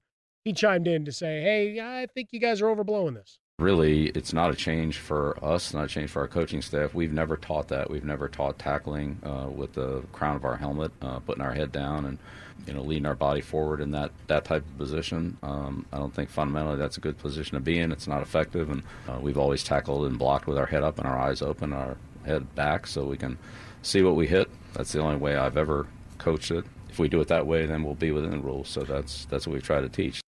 Bill Belichick flipping off the rest of the NFL, saying we're better than you and we've been doing this. Well, I think, to his point, yeah, that's within the rules, and I don't think that the Patriots were called, and I could be wrong, but I don't think that they had any of these penalties that we had that made such a big deal in week 2. Right. The point that I think is confusing, and this has been discussed by so many, but as Bill Belichick says, we have taught players to tackle with their head up and eyes forward, if you will.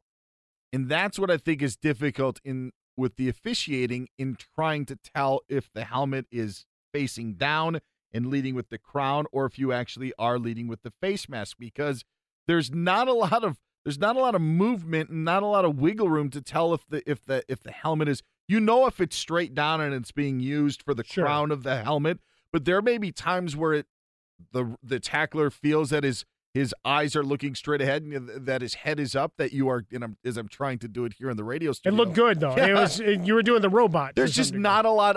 There's not tons of room, and so that's where I'm wondering as well, are the officials just having a tough time deciphering what is a good tackle and what isn't a good tackle? I know some teams have tried over the last couple of years to employ more of the rugby tackle, right? Sure. I mean, that's of tackling at the ankles and twisting and turning to bring the ball carrier down. That could be an option for other teams. But while I get what Bill Belichick is saying and of not leaning forward, this is what's so difficult for the referee to decipher in that millisecond. Well, that's just it. It's the nuance in a bang-bang play, bigger, faster, stronger year after year, and old habits are hard to break, right? In what you see and what the mind plays tricks, right? The old, what did you see on the street corner at this accident? Talk to 5 people, you got 5 different stories. Yeah, Talk to the officials, it's going to be much the same way of, well, here I was. Well, then you start doing, going all CSI where they've got the lasers through the bullet holes and everything. All right, it must have come from here, so let's figure out back to here and then start dusting for prints and going all the way and going through. Same thing here as you're trying to dissect exactly the vantage point, unless you start putting POV helmets and now we start recording from the referee's point of views, and that becomes part of the training and learning experience in the league office, where they're now saying, okay, well, this is what he saw when he called what looked to us to be a terrible penalty.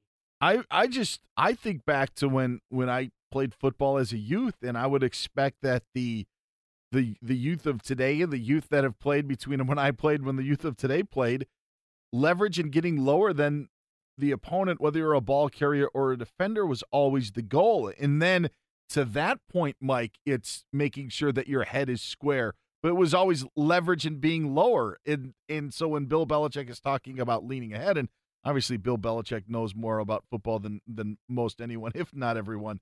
But to me, that is something, when you're talking, you make the point of what you've been taught, what you've been dealing with.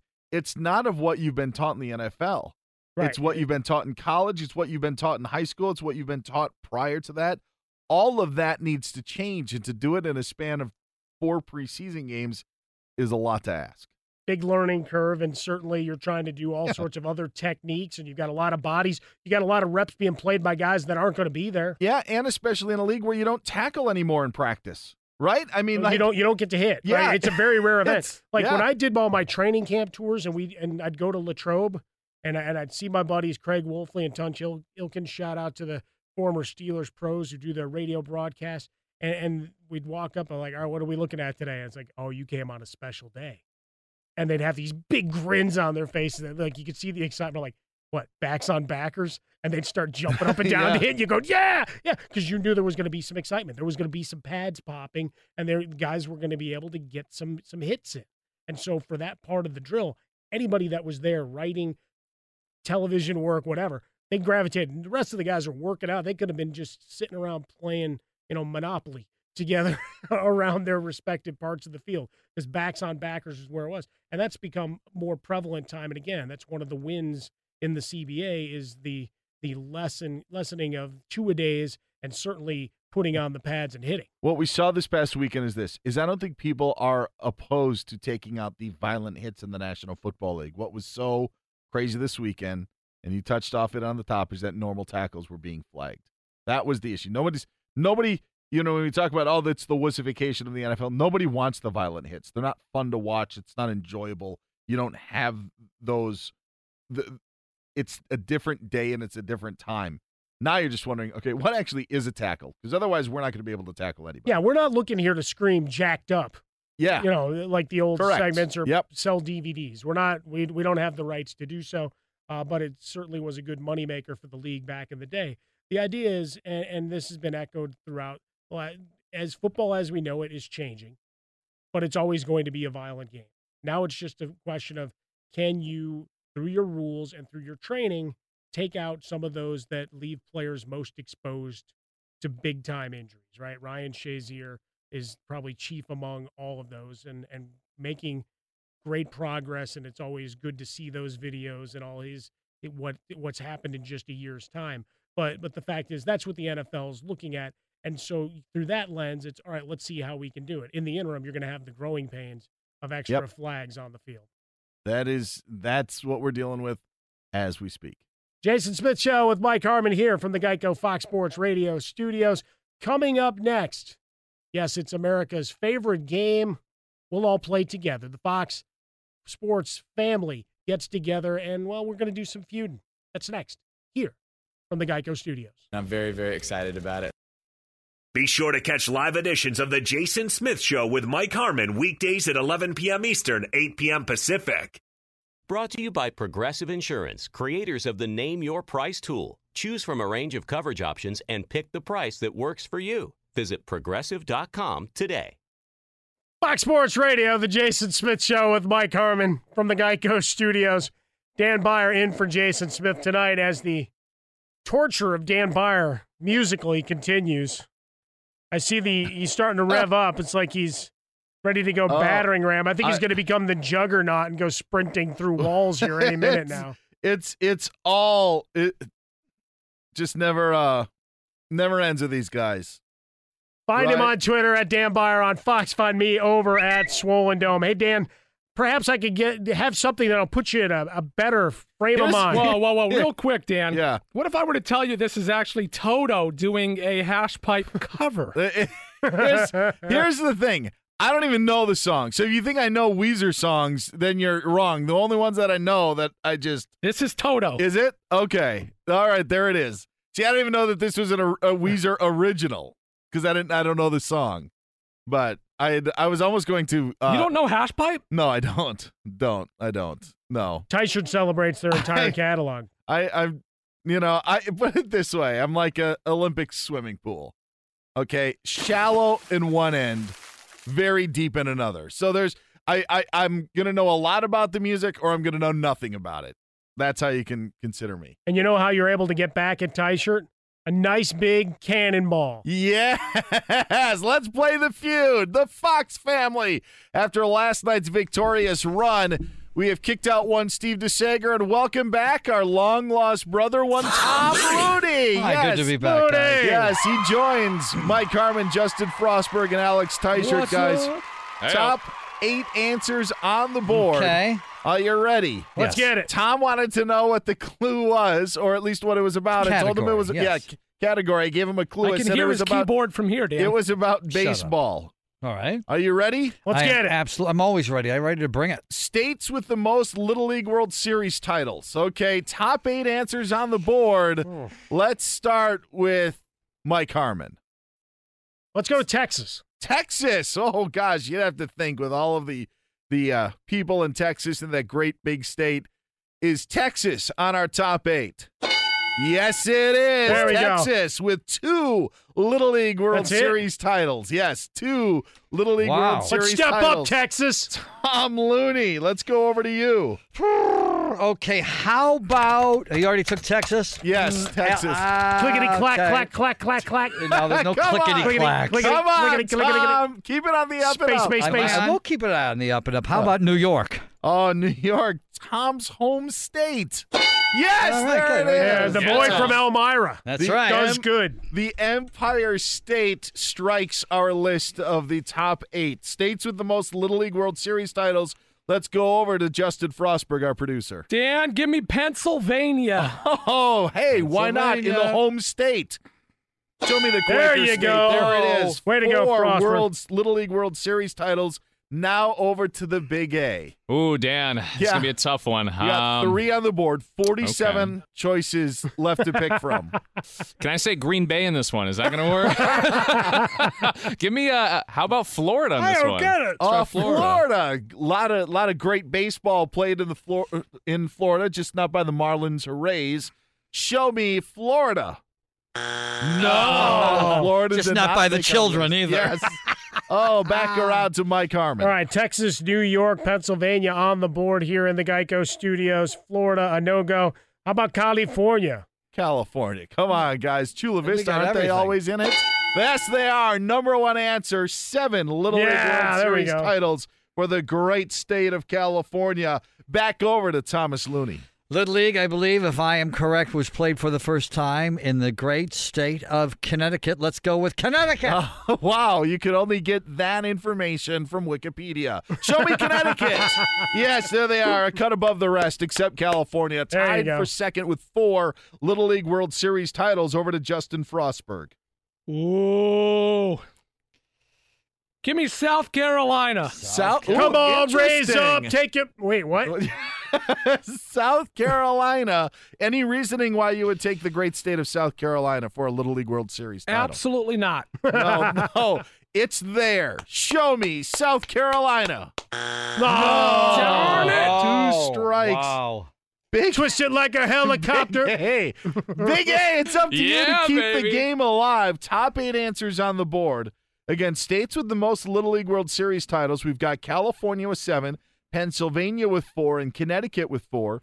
New York has 3. We've got that on the board. And Texas with 2. There are 3 remaining. 1 strike to go to keep the game alive. Dan, do we still have a pass in this one? Is it available or no pass? Yes, available? we do. We do. How about have a- that? Wow. He uses the pass. There's 45 more states you could pick from.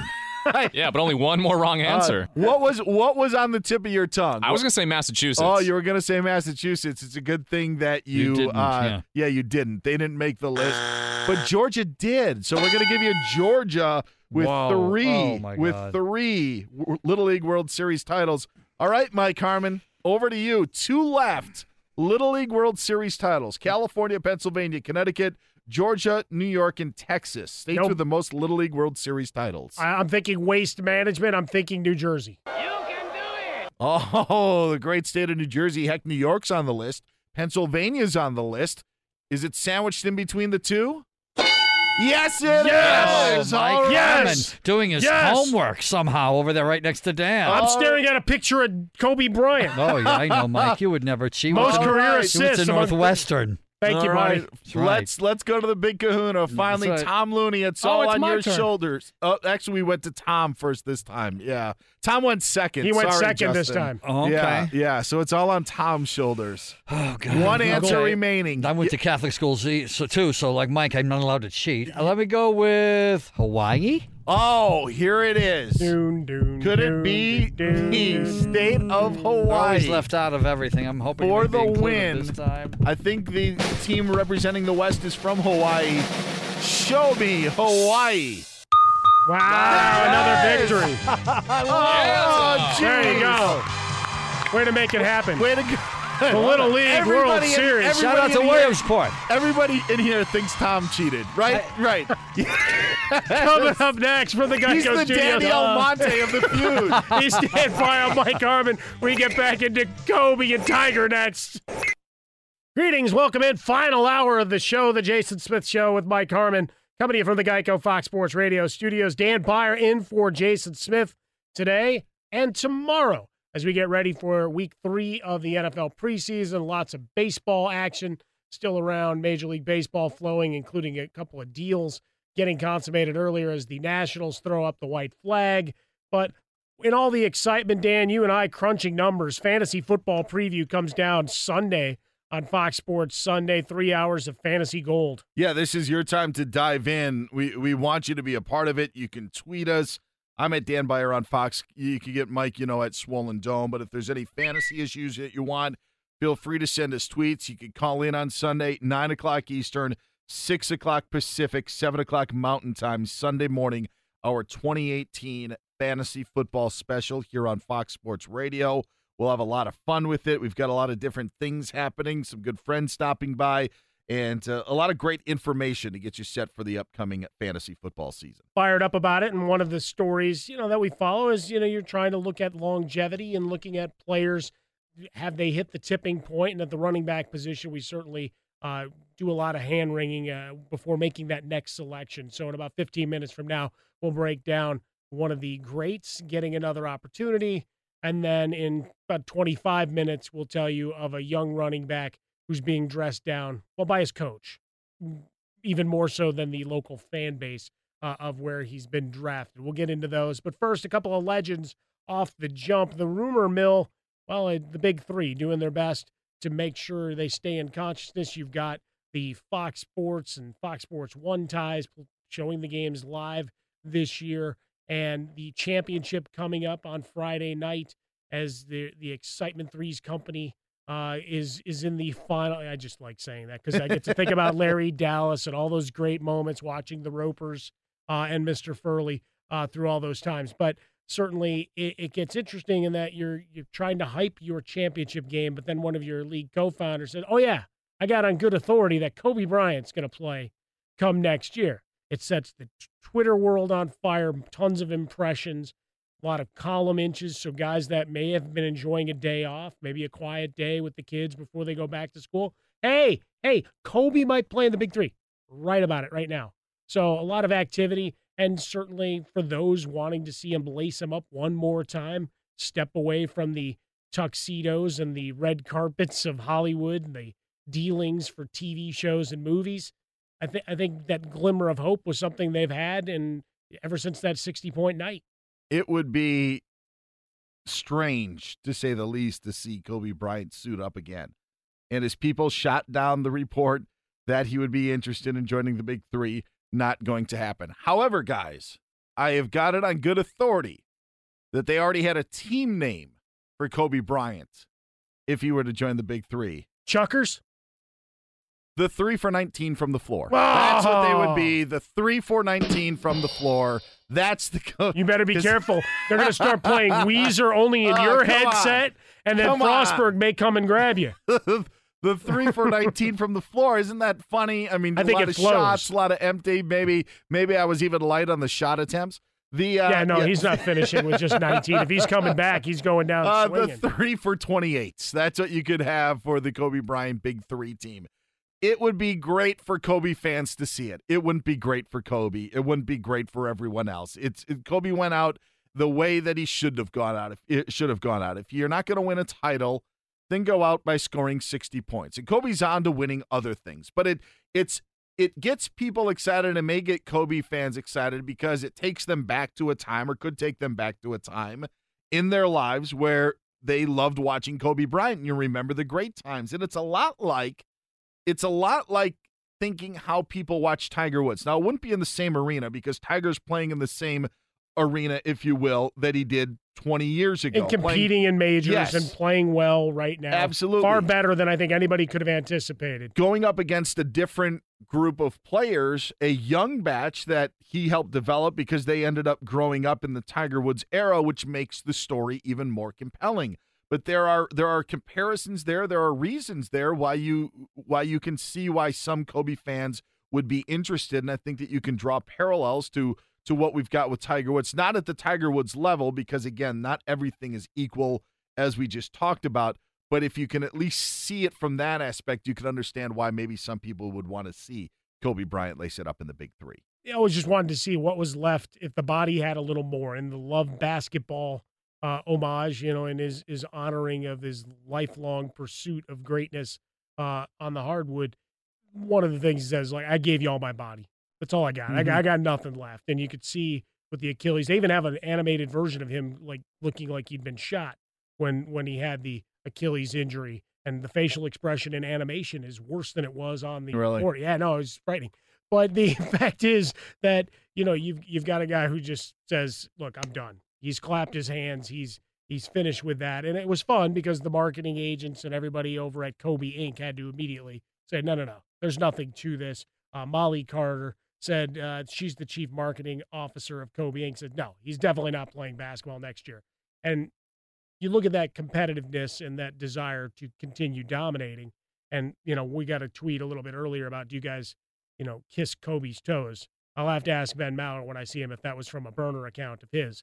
But I'm not a foot guy, so no. No, Dan does not. Yeah. See, it is the slide over baby hour. And now we can find out things about Dan Byer. And there's one for the board. Put that up on the board, Frostberg, and then burn the board. But the fact is that you have a guy who's now on to other pursuits. You've got an Oscar. You've got TV shows in development. You're talking about big business, the body armor, right? The minimal investment with a $200 million return. Use his image, use his likeness as you will, and just massive amounts of cash. He's printing cash and dominating in that respect, as well as some of the other technological things he's gotten himself involved with. So if you're going to talk about a larger scale where there's multiple commas and he's in the boardroom and he's controlling thing, and I know there's some wondering aloud if he isn't kind of a puppet master to a degree of the Lakers organization with Rob Pelinka in control, if he's not an advisor, right? Like the unofficial team advisor, because even you saw how happy and chummy he was. Yeah, Pelinka's his guy for 20 years, but a little more of the embracing of the Lakers as opposed to when he left. Like, no, I'm not. That's not me anymore. Mm-hmm. But immediately when all this was coming down and the welcoming, whether you believed it or whether you thought he was doing it through gritted teeth, of LeBron James to Los Angeles, they compete now on a much larger scale with LeBron doing his TV shows, fighting Nick Saban for the barbershop idea and everything else that's going on, that, they'll keep competing, even though we never got to see him on the court in an NBA Finals. That's the competition that he's looking forward to now. When you look at Kobe Bryant's career and you see how he went out with all the championships, it was a great time. He's moved on. So should everybody else. But we can't let go, Dan, and that's part of the Tiger Woods mystique, to transition into some things he had to say as he readies for the Northern Trust this week. Quote, I think people are more, I guess, appreciative. I don't want to make that sound wrong or anything, but they know that I'm at the tail end of my career, and I don't know how many more years I have left. But I'm certainly not like I was at 22. At 42, it's a different ballgame. Something we had said, coming into the campaign, as the golf schedule starts filling up, and we saw Tiger putting more things in his date book. It at least made you intrigued, right? That he thought physically, whether he owed it to the game, whether he wanted to get some more dollars in the pockets of his he needed his world colleagues. ranking points. Yeah, he needed, but all of that, right? That it all comes together, that he came back to the course with a different approach, and it seemed like a little bit of a different mental edge to him as to where he is in his career, an acceptance that he's not 28 anymore, and putting more dots on the schedule, getting the points, but also just that physically that the body might actually hold up. Sure. And it certainly has played out to that Tiger degree. always played a selective schedule when he was on top of his game and would always try to peak for majors. And there were courses that he loved that he would play, Bay Hill and Firestone, where he won 8 times, where he would always qualify, which was a World Golf Championship site. Won't be in the future. But the point being is Tiger was able to pick and choose his schedule back in the day. Now he was put in a spot where you needed to gain world ranking points. You needed to gain FedEx Cup points for the purpose of getting into events and doing things that he wanted to do again. So he had to play a little bit more and play events that maybe he wasn't used to, or just playing events just to get back in the swing of things, if you want to use that pun. But what is really interesting in the quote that you read about Tiger to me is Tiger has always had a robotic feel when he's talking with the media and would maybe take questions more personally than they were originally intended, maybe taking things the wrong way. And it was not a strong suit, if you will, to play with the media the way that the Tiger was. Sure. When you just hear him say, I think that people are more, I guess, appreciative, there may have been a time where Tiger wouldn't put the qualifier. I don't want to make that sound wrong or anything. He, in his mind, may understand what he was saying, but wasn't cognizant that he was coming off a certain way. Sure. To just put that in the quote to be like, it's not saying that they should appreciate me.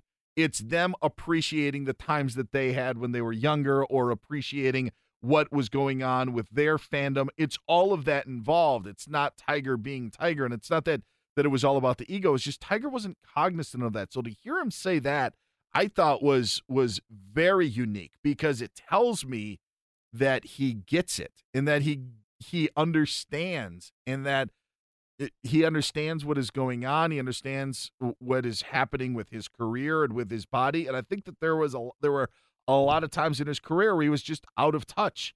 Even though he was on top of the world, maybe wasn't really getting the sense of what was all happening. And that was great for me to hear Tiger say, because it also then shows a different Tiger as well. A Tiger that so many people are falling in love with. They're falling in love with again because of how well he is playing and how he makes them feel. And Tiger gets that, and I think that that's very important as you see him now play at the age of 42. What's the old, I want a photo opportunity, I want a shot at redemption. Here's Tiger Woods. Yeah, I'm going to go all musically inclined as we get into the final hour. But for Tiger Woods a few weeks ago, saying, look, I'm glad my kids get to see this, and just a different perspective on things, and just from the grander scale to tie the Kobe Bryant and Tiger Woods together one more time.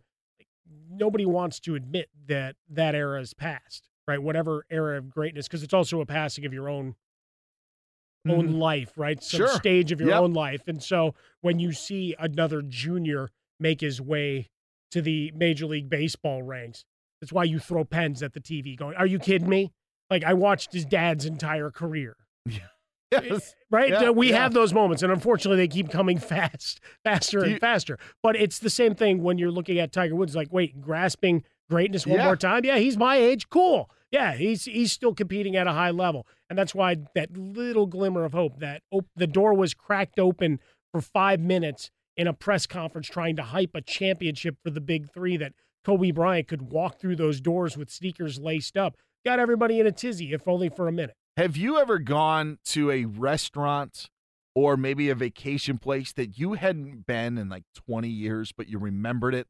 So like you couldn't wait to go there, and then you end up going there and you're like, oh, it wasn't as great as I Doesn't work? thought it Sure. was. Yeah. And there's a letdown. This was the opposite. This was the opposite of that. This was, remember when Tiger was winning, remember how awesome it was, and this time around it was so much better. And you're like, oh my God, we got to come back here more often. We got to do this again. Why haven't we done this for so long? That's what Tiger brought to you. And that's what is so unique, because there are a lot of times you're just kind of, I don't know, let down, or it didn't fulfill you. This fulfilled you and so much more. And Tiger gets it, and Tiger gets why that happened. And I think that's a really cool thing. Yeah, we certainly got a lot of people fighting us on the show, Jason Smith and I, Tiger Woods, and trying to put it in perspective in terms of when he was dominating and the cast of characters he was up against then versus the field now. And we can all agree to disagree and take our respective positions on things. But to see him at 42 atop a leaderboard is remarkable. To see the new age fist pump, you know? Yeah, well, he doesn't do it with the same gusto because I think he's afraid the shoulder's going to go flying. He's Dan Byer. I'm Mike Harmon, the Jason Smith Show with Mike Harmon here from the Geico Fox Sports Radio studios. 15 minutes can save you 15% or more on car insurance. Head on over to geico.com. Get yourself a free rate quote. Coming up next, one of the last bell cows. We celebrate his return to the National Football League and put him in perspective next on Fox. Fox Sports Radio. Slide over baby hour. Jason Smith Show with Mike Harmon. Jason out tonight. Means Dan Byer in the chair alongside me, my Fox Sports Sunday colleague and tag team partner. It's good to have him in the studio. We just watched a very strange sequence of events. The St. Louis Cardinals 5-2 lead over the Dodgers. Carlos Martinez, fresh off the disabled list in as a reliever, takes a line drive where he goes down just right in a heap next to the mound, and entire Cardinals team surrounds him. Meanwhile, falls asleep at second base is Enrique Hernandez. He ends up being out, and that ends the inning. But for Martinez, he's down, and you're wondering, did he take it off the arm and shatter? Did he break a rib? Did he get hit in the chin? Like, just in the live action, like, all right, where's my replay to give us a better perspective? Finally, you see that he took a ball to the chest. Looks like he made it off the mound, and got back into the dugout, to the clubhouse. But for a moment, a very scary incident at Dodger Stadium, and everybody standing around and forgetting that the ball was still in play. Writhing in pain. It looked very serious. You mentioned that the television broadcast didn't provide a replay, and sometimes when they do that, it's maybe a worse injury than you could have feared because they don't want to show it. The good news in all of this is as he was laying on the ground, going back and forth, moving his legs in obvious pain, all of a sudden he just ended up jumping up on his feet and started to walk off on his own power. Still very sore from wherever he took the line drive baseball, so he's okay in that aspect.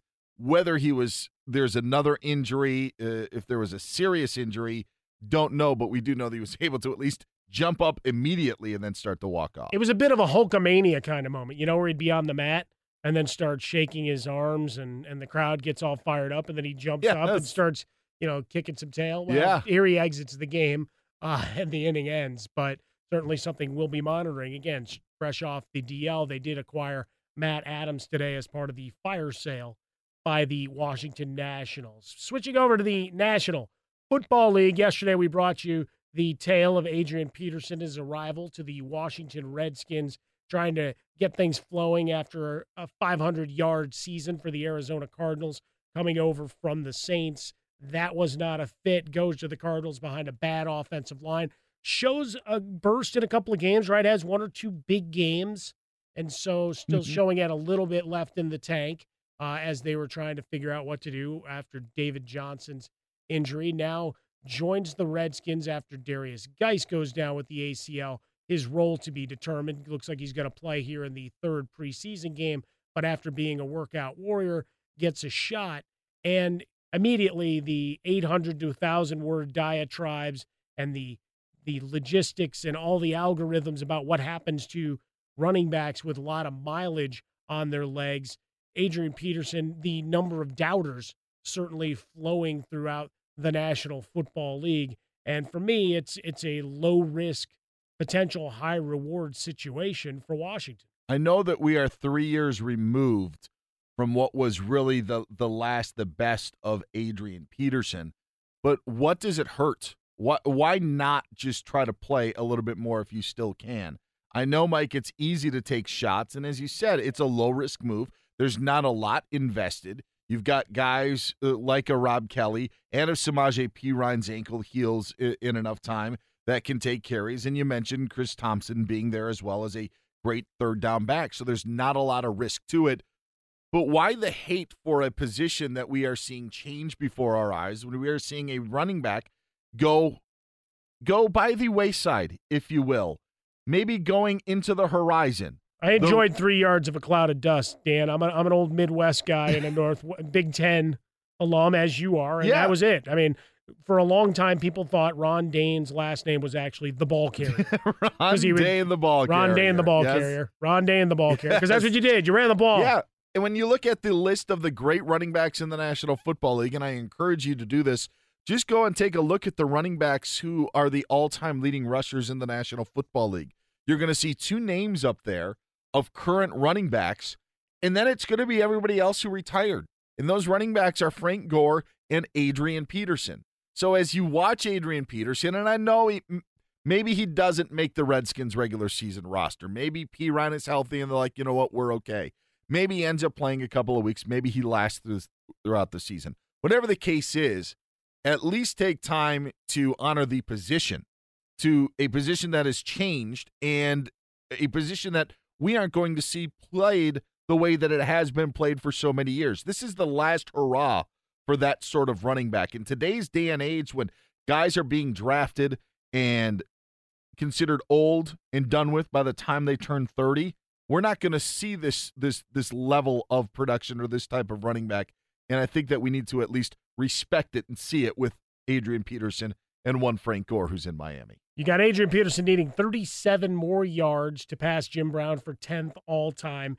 You talk about Frank Gore, he's in the top 5. He needs, 76 yards to best Curtis Martin for 4th all-time. And then you get down to LaShawn McCoy. He needs about 2,200 yards. He'll be able to leap a number of players just with that number. I mean, that's just where you are from 10,100 to 12,000. You got a bunch of names, so he can make a big push. We don't know what his role is going to be, right? Jumbled offensive line. Still wondering if the league comes down with a suspension. Certainly some changes. To step back to Peterson for a moment, though, he had some word for his doubters talking a big game. It shows me people don't really know about football, because I feel like people that know the game of football, then they know different situations a player might be in. I just brush it off and I continue to work, because at the end of the day, I control my output, so that's why I continue to work hard. I knew an opportunity would present itself, and at the end of the day, I know that I'll be able to contribute in a big way in the run game. Well, we just look at it, right? Beyond Peterson at 12, you go down to LaShawn McCoy, as we mentioned, 10,092 yards. Marshawn Lynch, 10,003. Forte, done. Chris Johnson, done. And then you're all the way down to Jamal Charles, doesn't have a team at the moment, done.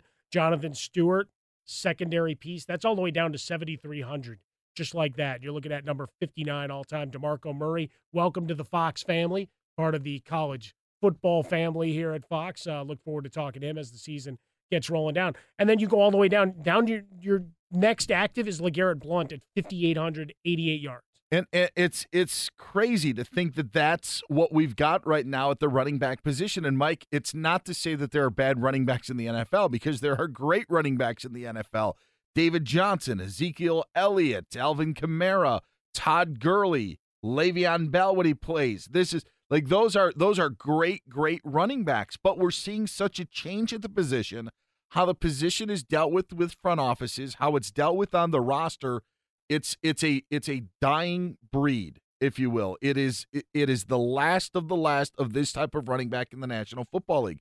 And it's why I feel that the Emmitt Smith record of over 18,000 career rushing yards now will never be touched again. No. Because you aren't going to see a running back who is going to have that long a career with that much success. I brought this up earlier, and if you're just tuning in, just bear with me. Todd Gurley, who's 3 seasons into the National Football League, would need 13,000 yards to break Emmitt Smith's record for the rest of his career. There's no way he's going to play 10 years, so he would have to average 1,300 yards per year. So if you're saying if he played, the next 6 years, he would need 2,169 yards on average per season to break Emmitt Smith's mark. That's Le'Veon Bell, excuse me. Todd Gurley would need 1,882 yards average over the next 8 seasons if he wanted to break Emmitt Smith's mark. That's what we're talking about with the NFL. And again, I'm going to go to it. I don't care. If you love this sort of brand of running back in the NFL, and I don't blame you, the guy who can run and catch the ball, then give a nod to Adrian James, who should be in the Hall of Fame. Everybody in Indianapolis knows that. Give a nod to Tiki Barber. Give a nod to Ricky Waters. Give a nod to Fred Taylor. Give a nod to Warwick Dunn.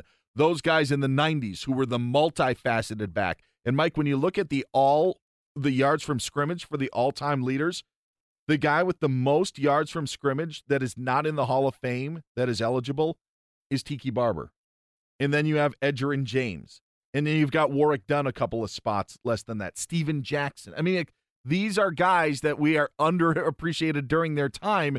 They were the trendsetters for today's running back of the dual action running back. So there's a lot to go with the running back position, and it's just amazing on how it's evolved. There were greats in the past, and you've got to recognize the greats now. Looking at the bell cows, guys, between the tackles and those big numbers, big yardage, obviously offensive weapon, the term of the day as Le'Veon Bell tries to get himself paid in that long-term deal. We'll see how he's used and what's left of him at the end of 2018 for the Pittsburgh Steelers. He's Dan Byer. I'm Mike Harmon, the Jason Smith Show with Mike Harmon. Coming up next, we talk about a running back. Well, he's got one of the pieces in place as he's entering his rookie year, but his coach called him out, and we'll talk about that next. But first, we step out to our colleague Tom Looney, who's ready to do some more push-ups. That's right. And maybe some 12-ounce curls with what's in the latest across Major League Baseball and the sporting universe. What's up, buddy? One baseball game still going on in La La Land.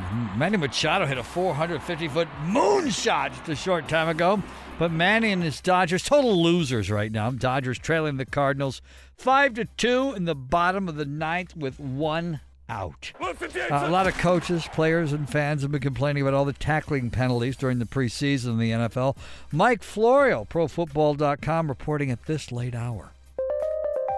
The NFL will not change any helmet rules before the season starts. And NFL nut Richie Incognito has been arrested again, this time after causing trouble at a funeral home in Scottsdale, Arizona.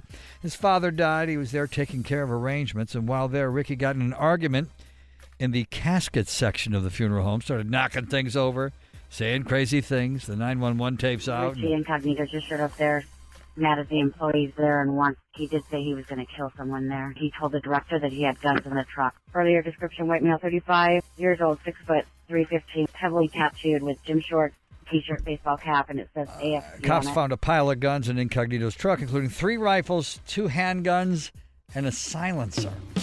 That's what's trending. I'm Looney, and we now forge forth into the night with 2 men who refuse to be silenced. Why? Well, because it's talk radio. Mike Harmon and Dan Byer on Fox Sports Radio. Appreciate you, Looney. Sure. Good times all around. Major League Baseball still watching the end of this Dodger-Cardinals game, and we've got the Chargers with a 14-6 lead on the Seahawks, a rebroadcast of Week 2. Frostberg watching intently and remembering every word of that broadcast.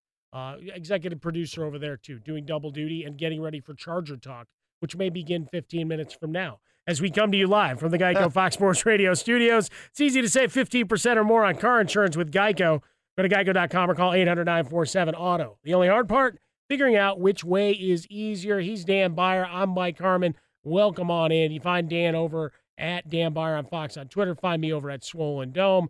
And we talked about Adrian Peterson, the greatness of the running back position, and how it's morphed and mutated to where you've got like a major league bullpen. You've got specialists, but you've got guys you've got to be able to run between the tackles, catch the ball out of the backfield far more prevalently and far more widespread across the league than it was, say, 5 to 10 years ago. And certainly one of the guys that we're watching as Tampa Bay tries to figure out their next run here. Jameis Winston with the suspension, so Ryan Fitzpatrick going to start. Mike Evans a star, but how much can they get out of that early connection with Fitzpatrick, seeing if this offense can get rolling? And one of the guys that they brought into the backfield, the muscle hamster, I know he hates that, but I don't know him. He won't come after me.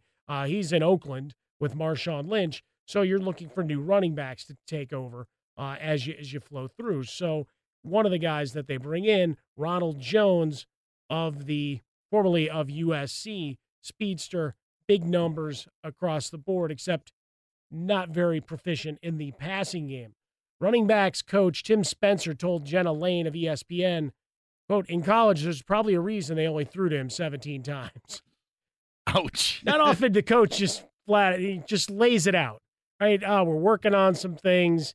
He's getting better with his route running. One of my favorite things whenever we'd have the rookie premiere that I'd go to here, right? The rookies come out and take their pictures for the trading card companies and whatever else. Is like, all right, how much time you spending in front of a mirror dancing? And they just laugh. It's like, far more than you really want to admit. Because they haven't had to do pass protection. They haven't done a lot of that. Some of them have been proficient pass route runners, but they haven't been fully in. And as a rookie, that's one of the things that's going to keep you on the sidelines if you can't at least pretend like you want to engage. It was one of the reasons, and people seem to forget this, it's one of the reasons why Ezekiel Elliott's draft stock was so high was because he could stay in on third downs and block. It's one thing, Mike, to be able to, okay, I am multidimensional, but you almost have to not only run the ball and catch the ball, but blocking is probably second behind catching the ball if you want to be on third down. You at least have to block. If you can run and catch, you may not get on the field, even though you can catch on third down if you can't block. It's one of the reasons why Ezekiel Elliott's stock was actually that high, because he could block on third down and stay in. It's a craft that players at that position need to know, and if you're a rookie and can't do it, you're not going to get on the field. Yeah, so interesting times, not able to run the route tree at this point, and certainly they're a team in a bit of disarray. Some issues on the offensive line, some injuries already. You've got the Winston situation that puts them behind. You got Peyton Barber, you got Jacquizz Rodgers that you're trying to overcome, and they like a lot of the physical things that come out, and you saw some good tape from Jones at USC. But right now, it's a team led by Evans and the two dual tight ends.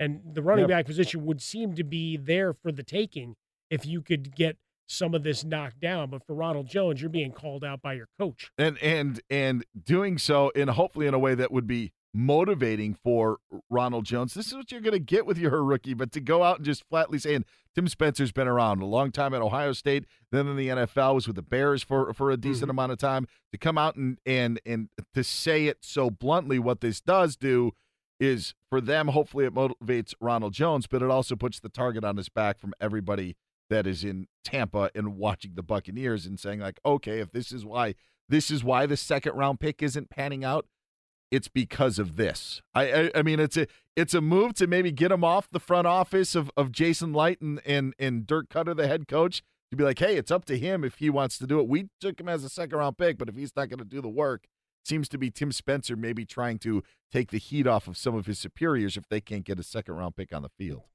Distance themselves a little bit, right, from everything in the scouting reports. Look, everybody liked him.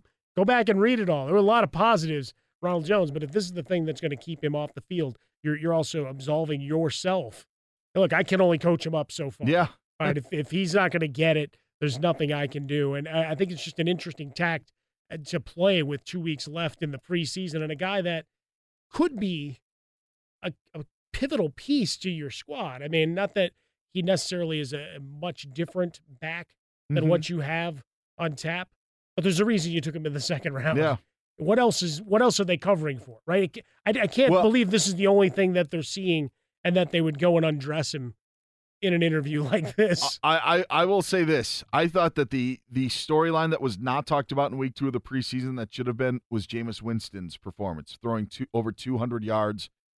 They're going to need a lot of that when he comes back off his suspension if they don't get the running game going. I mean, you mentioned the with Brayton and O.J. Howard, and we know about Mike Evans and Deshaun Jackson. But, yeah, if you have no running game, Jameis Winston may have to be throwing for 200 yards and a half if they're going to have any chance to win. Well, and that's what we saw a lot of last year. He finished with 6 300-yard games very quietly, right? So coming into this year, a lot of expectations that he would make that leap, and that's why the Uber incident and the transgressions became, not that it's not a severe and terrible issue altogether, but the expectations were that it seemed like he'd turned the corner as a person and as a professional, that now they were going to finally get the returns and push forward, especially when you're looking at the next big contract, right? Because he wants to get paid, because that was the other thing that this kind of put some holes into. There's also him not telling them. Well, like that was there's a lot to it as you go through. Tried to put his head in the sand, as it were. Mike Harmon and Dan Byer coming to you from the Geico Fox Sports Radio studios, the Jason Smith Show with Mike Harmon. Coming up next, we take a turn in the world of fantasy, give you a couple of fantasy headlines to watch as we get into the third week of the preseason. Yeah, draft season is upon us. That's next on Fox. Fox Sports Radio has the best sports talk lineup in the nation. Catch all of our shows at foxsportsradio.com. And within the iHeartRadio app, search FSR to listen live. Take off your uniform. Fox Sports Radio, the Jason Smith Show with Mike Harmon coming to you from the Geico studios. Dan Byer in for Jason Smith. Dan will be in with me again tomorrow night. Coming up about 15 minutes from now, you'll hear the dulcet tones of Ben Maller as he comes to you from these Geico studios. Good times all around, ready for 4 hours of merriment. For you and I, Dan, we're getting ready for our fantasy preview show, so no question about it. Churning over every stone, trying to break down more statistics and get these depth charts right. And, well, for fantasy purposes, one of those that we're keeping an eye on is your team, the Seattle Seahawks, because you've got a crowded backfield, but some injuries that have beset the backfield thus far. Rashad Penny, the surgery on a broken finger. Now they're saying he could see some action in the Seahawks preseason finale. You got McKissick goes down to a broken foot, so he's gone 6 weeks, 4 to 6 weeks at a minimum. So now you have the Chris Carson Express, at least for the early part of the campaign, but we'll see how quickly Penny can get back to form. Yeah, and Carson seemed to be the one to have the job during training camp and has had the job during training camp. What was concerning was this past Saturday when he fumbled at the goal line. An awful job blocking, but you still got to hold on to the football, and that has been an issue, and that was an issue this past Saturday. Now with Rashad Penny, you've got a first-round pick that you've used on him that you would like to see him obviously hit the field and play.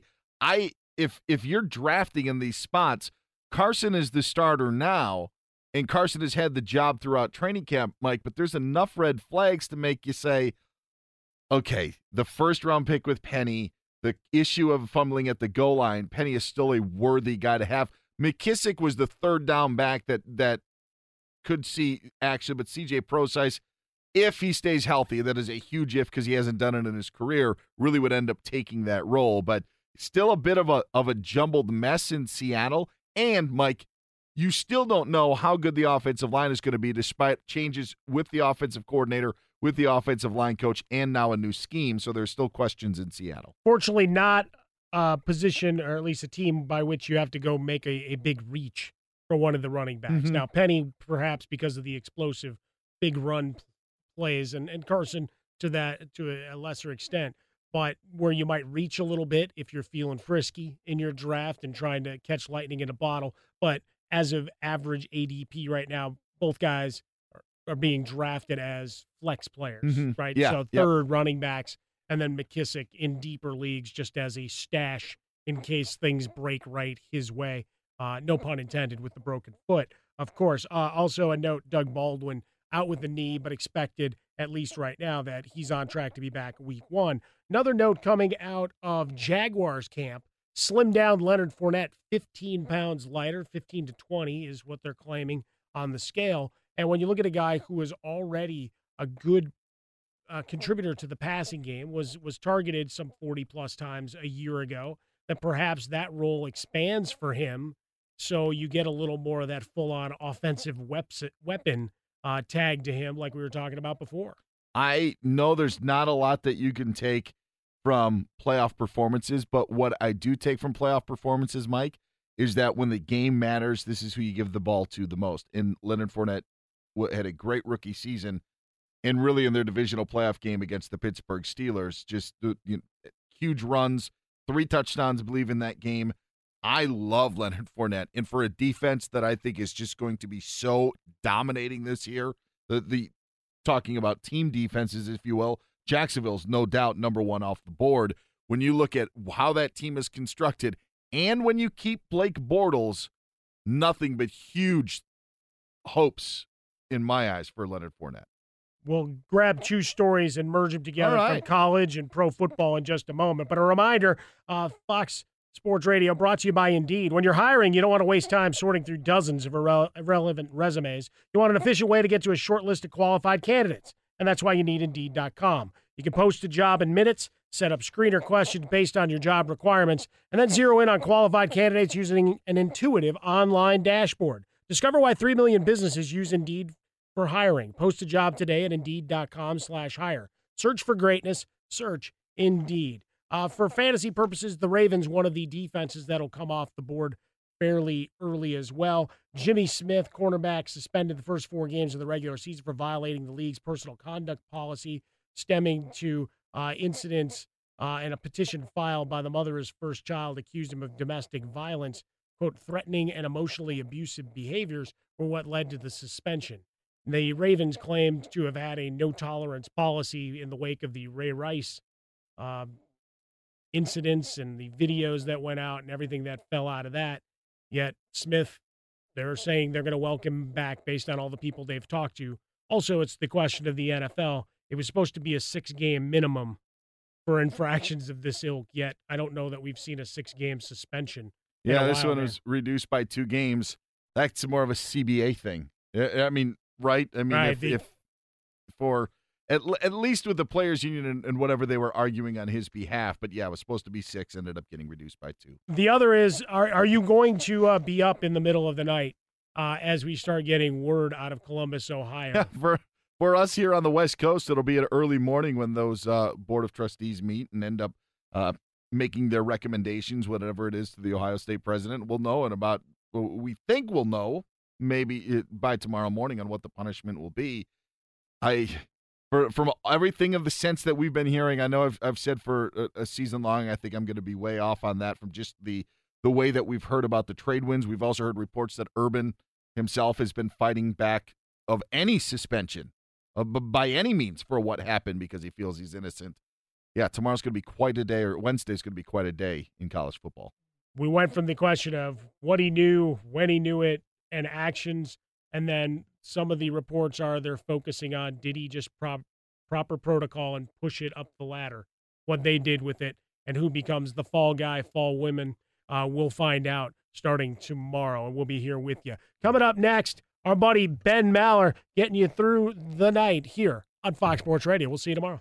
At Bet365, we don't do ordinary. We believe that every sport should be epic. Every home run, every hit, every inning, every play. From the moments that are legendary to the ones that fly under the radar. See for yourself when you sign up today and get $150 in bonus bets when you bet just $5. Whatever the sport, whatever the moment, it's never ordinary at Bet365. 21 plus only. Must be present in Ohio. If you or someone you know has a gambling problem and wants help, call 1-800-GAMBLER. Terms and conditions apply.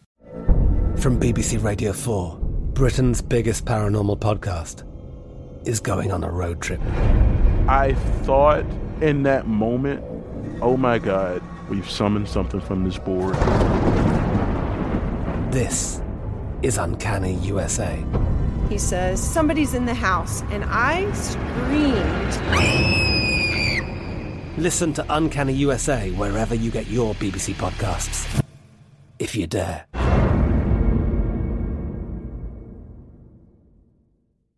Open a limited-time 11-month certificate at Kemba Financial Credit Union. At 5.25% APY, it's more than triple the national average, plus it's a safe and secure way to grow your money. Visit your local branch or kemba.org/cb for details. Offer expires May 31st, 2024. APY equals annual percentage yield. Restrictions apply. $500 minimum and $250,000 maximum deposit. Advantage status required. Comparison based on bank rate average. Federally insured by NCUA. Xumo Play is your destination for endless entertainment. With a diverse lineup of 350 plus live channels, movies, and full TV series, you'll easily find something to watch right away. And the best part? It's all free. Love music? Get lost in the 90s with iHeart 90s, dance away with hip-hop beats, and more on the iHeartRadio music channels. No logins, no signups, no accounts, no hassle. So what are you waiting for? Start streaming at play.xumo.com or download from the app and Google Play stores today. All you can stream with Xumo Play.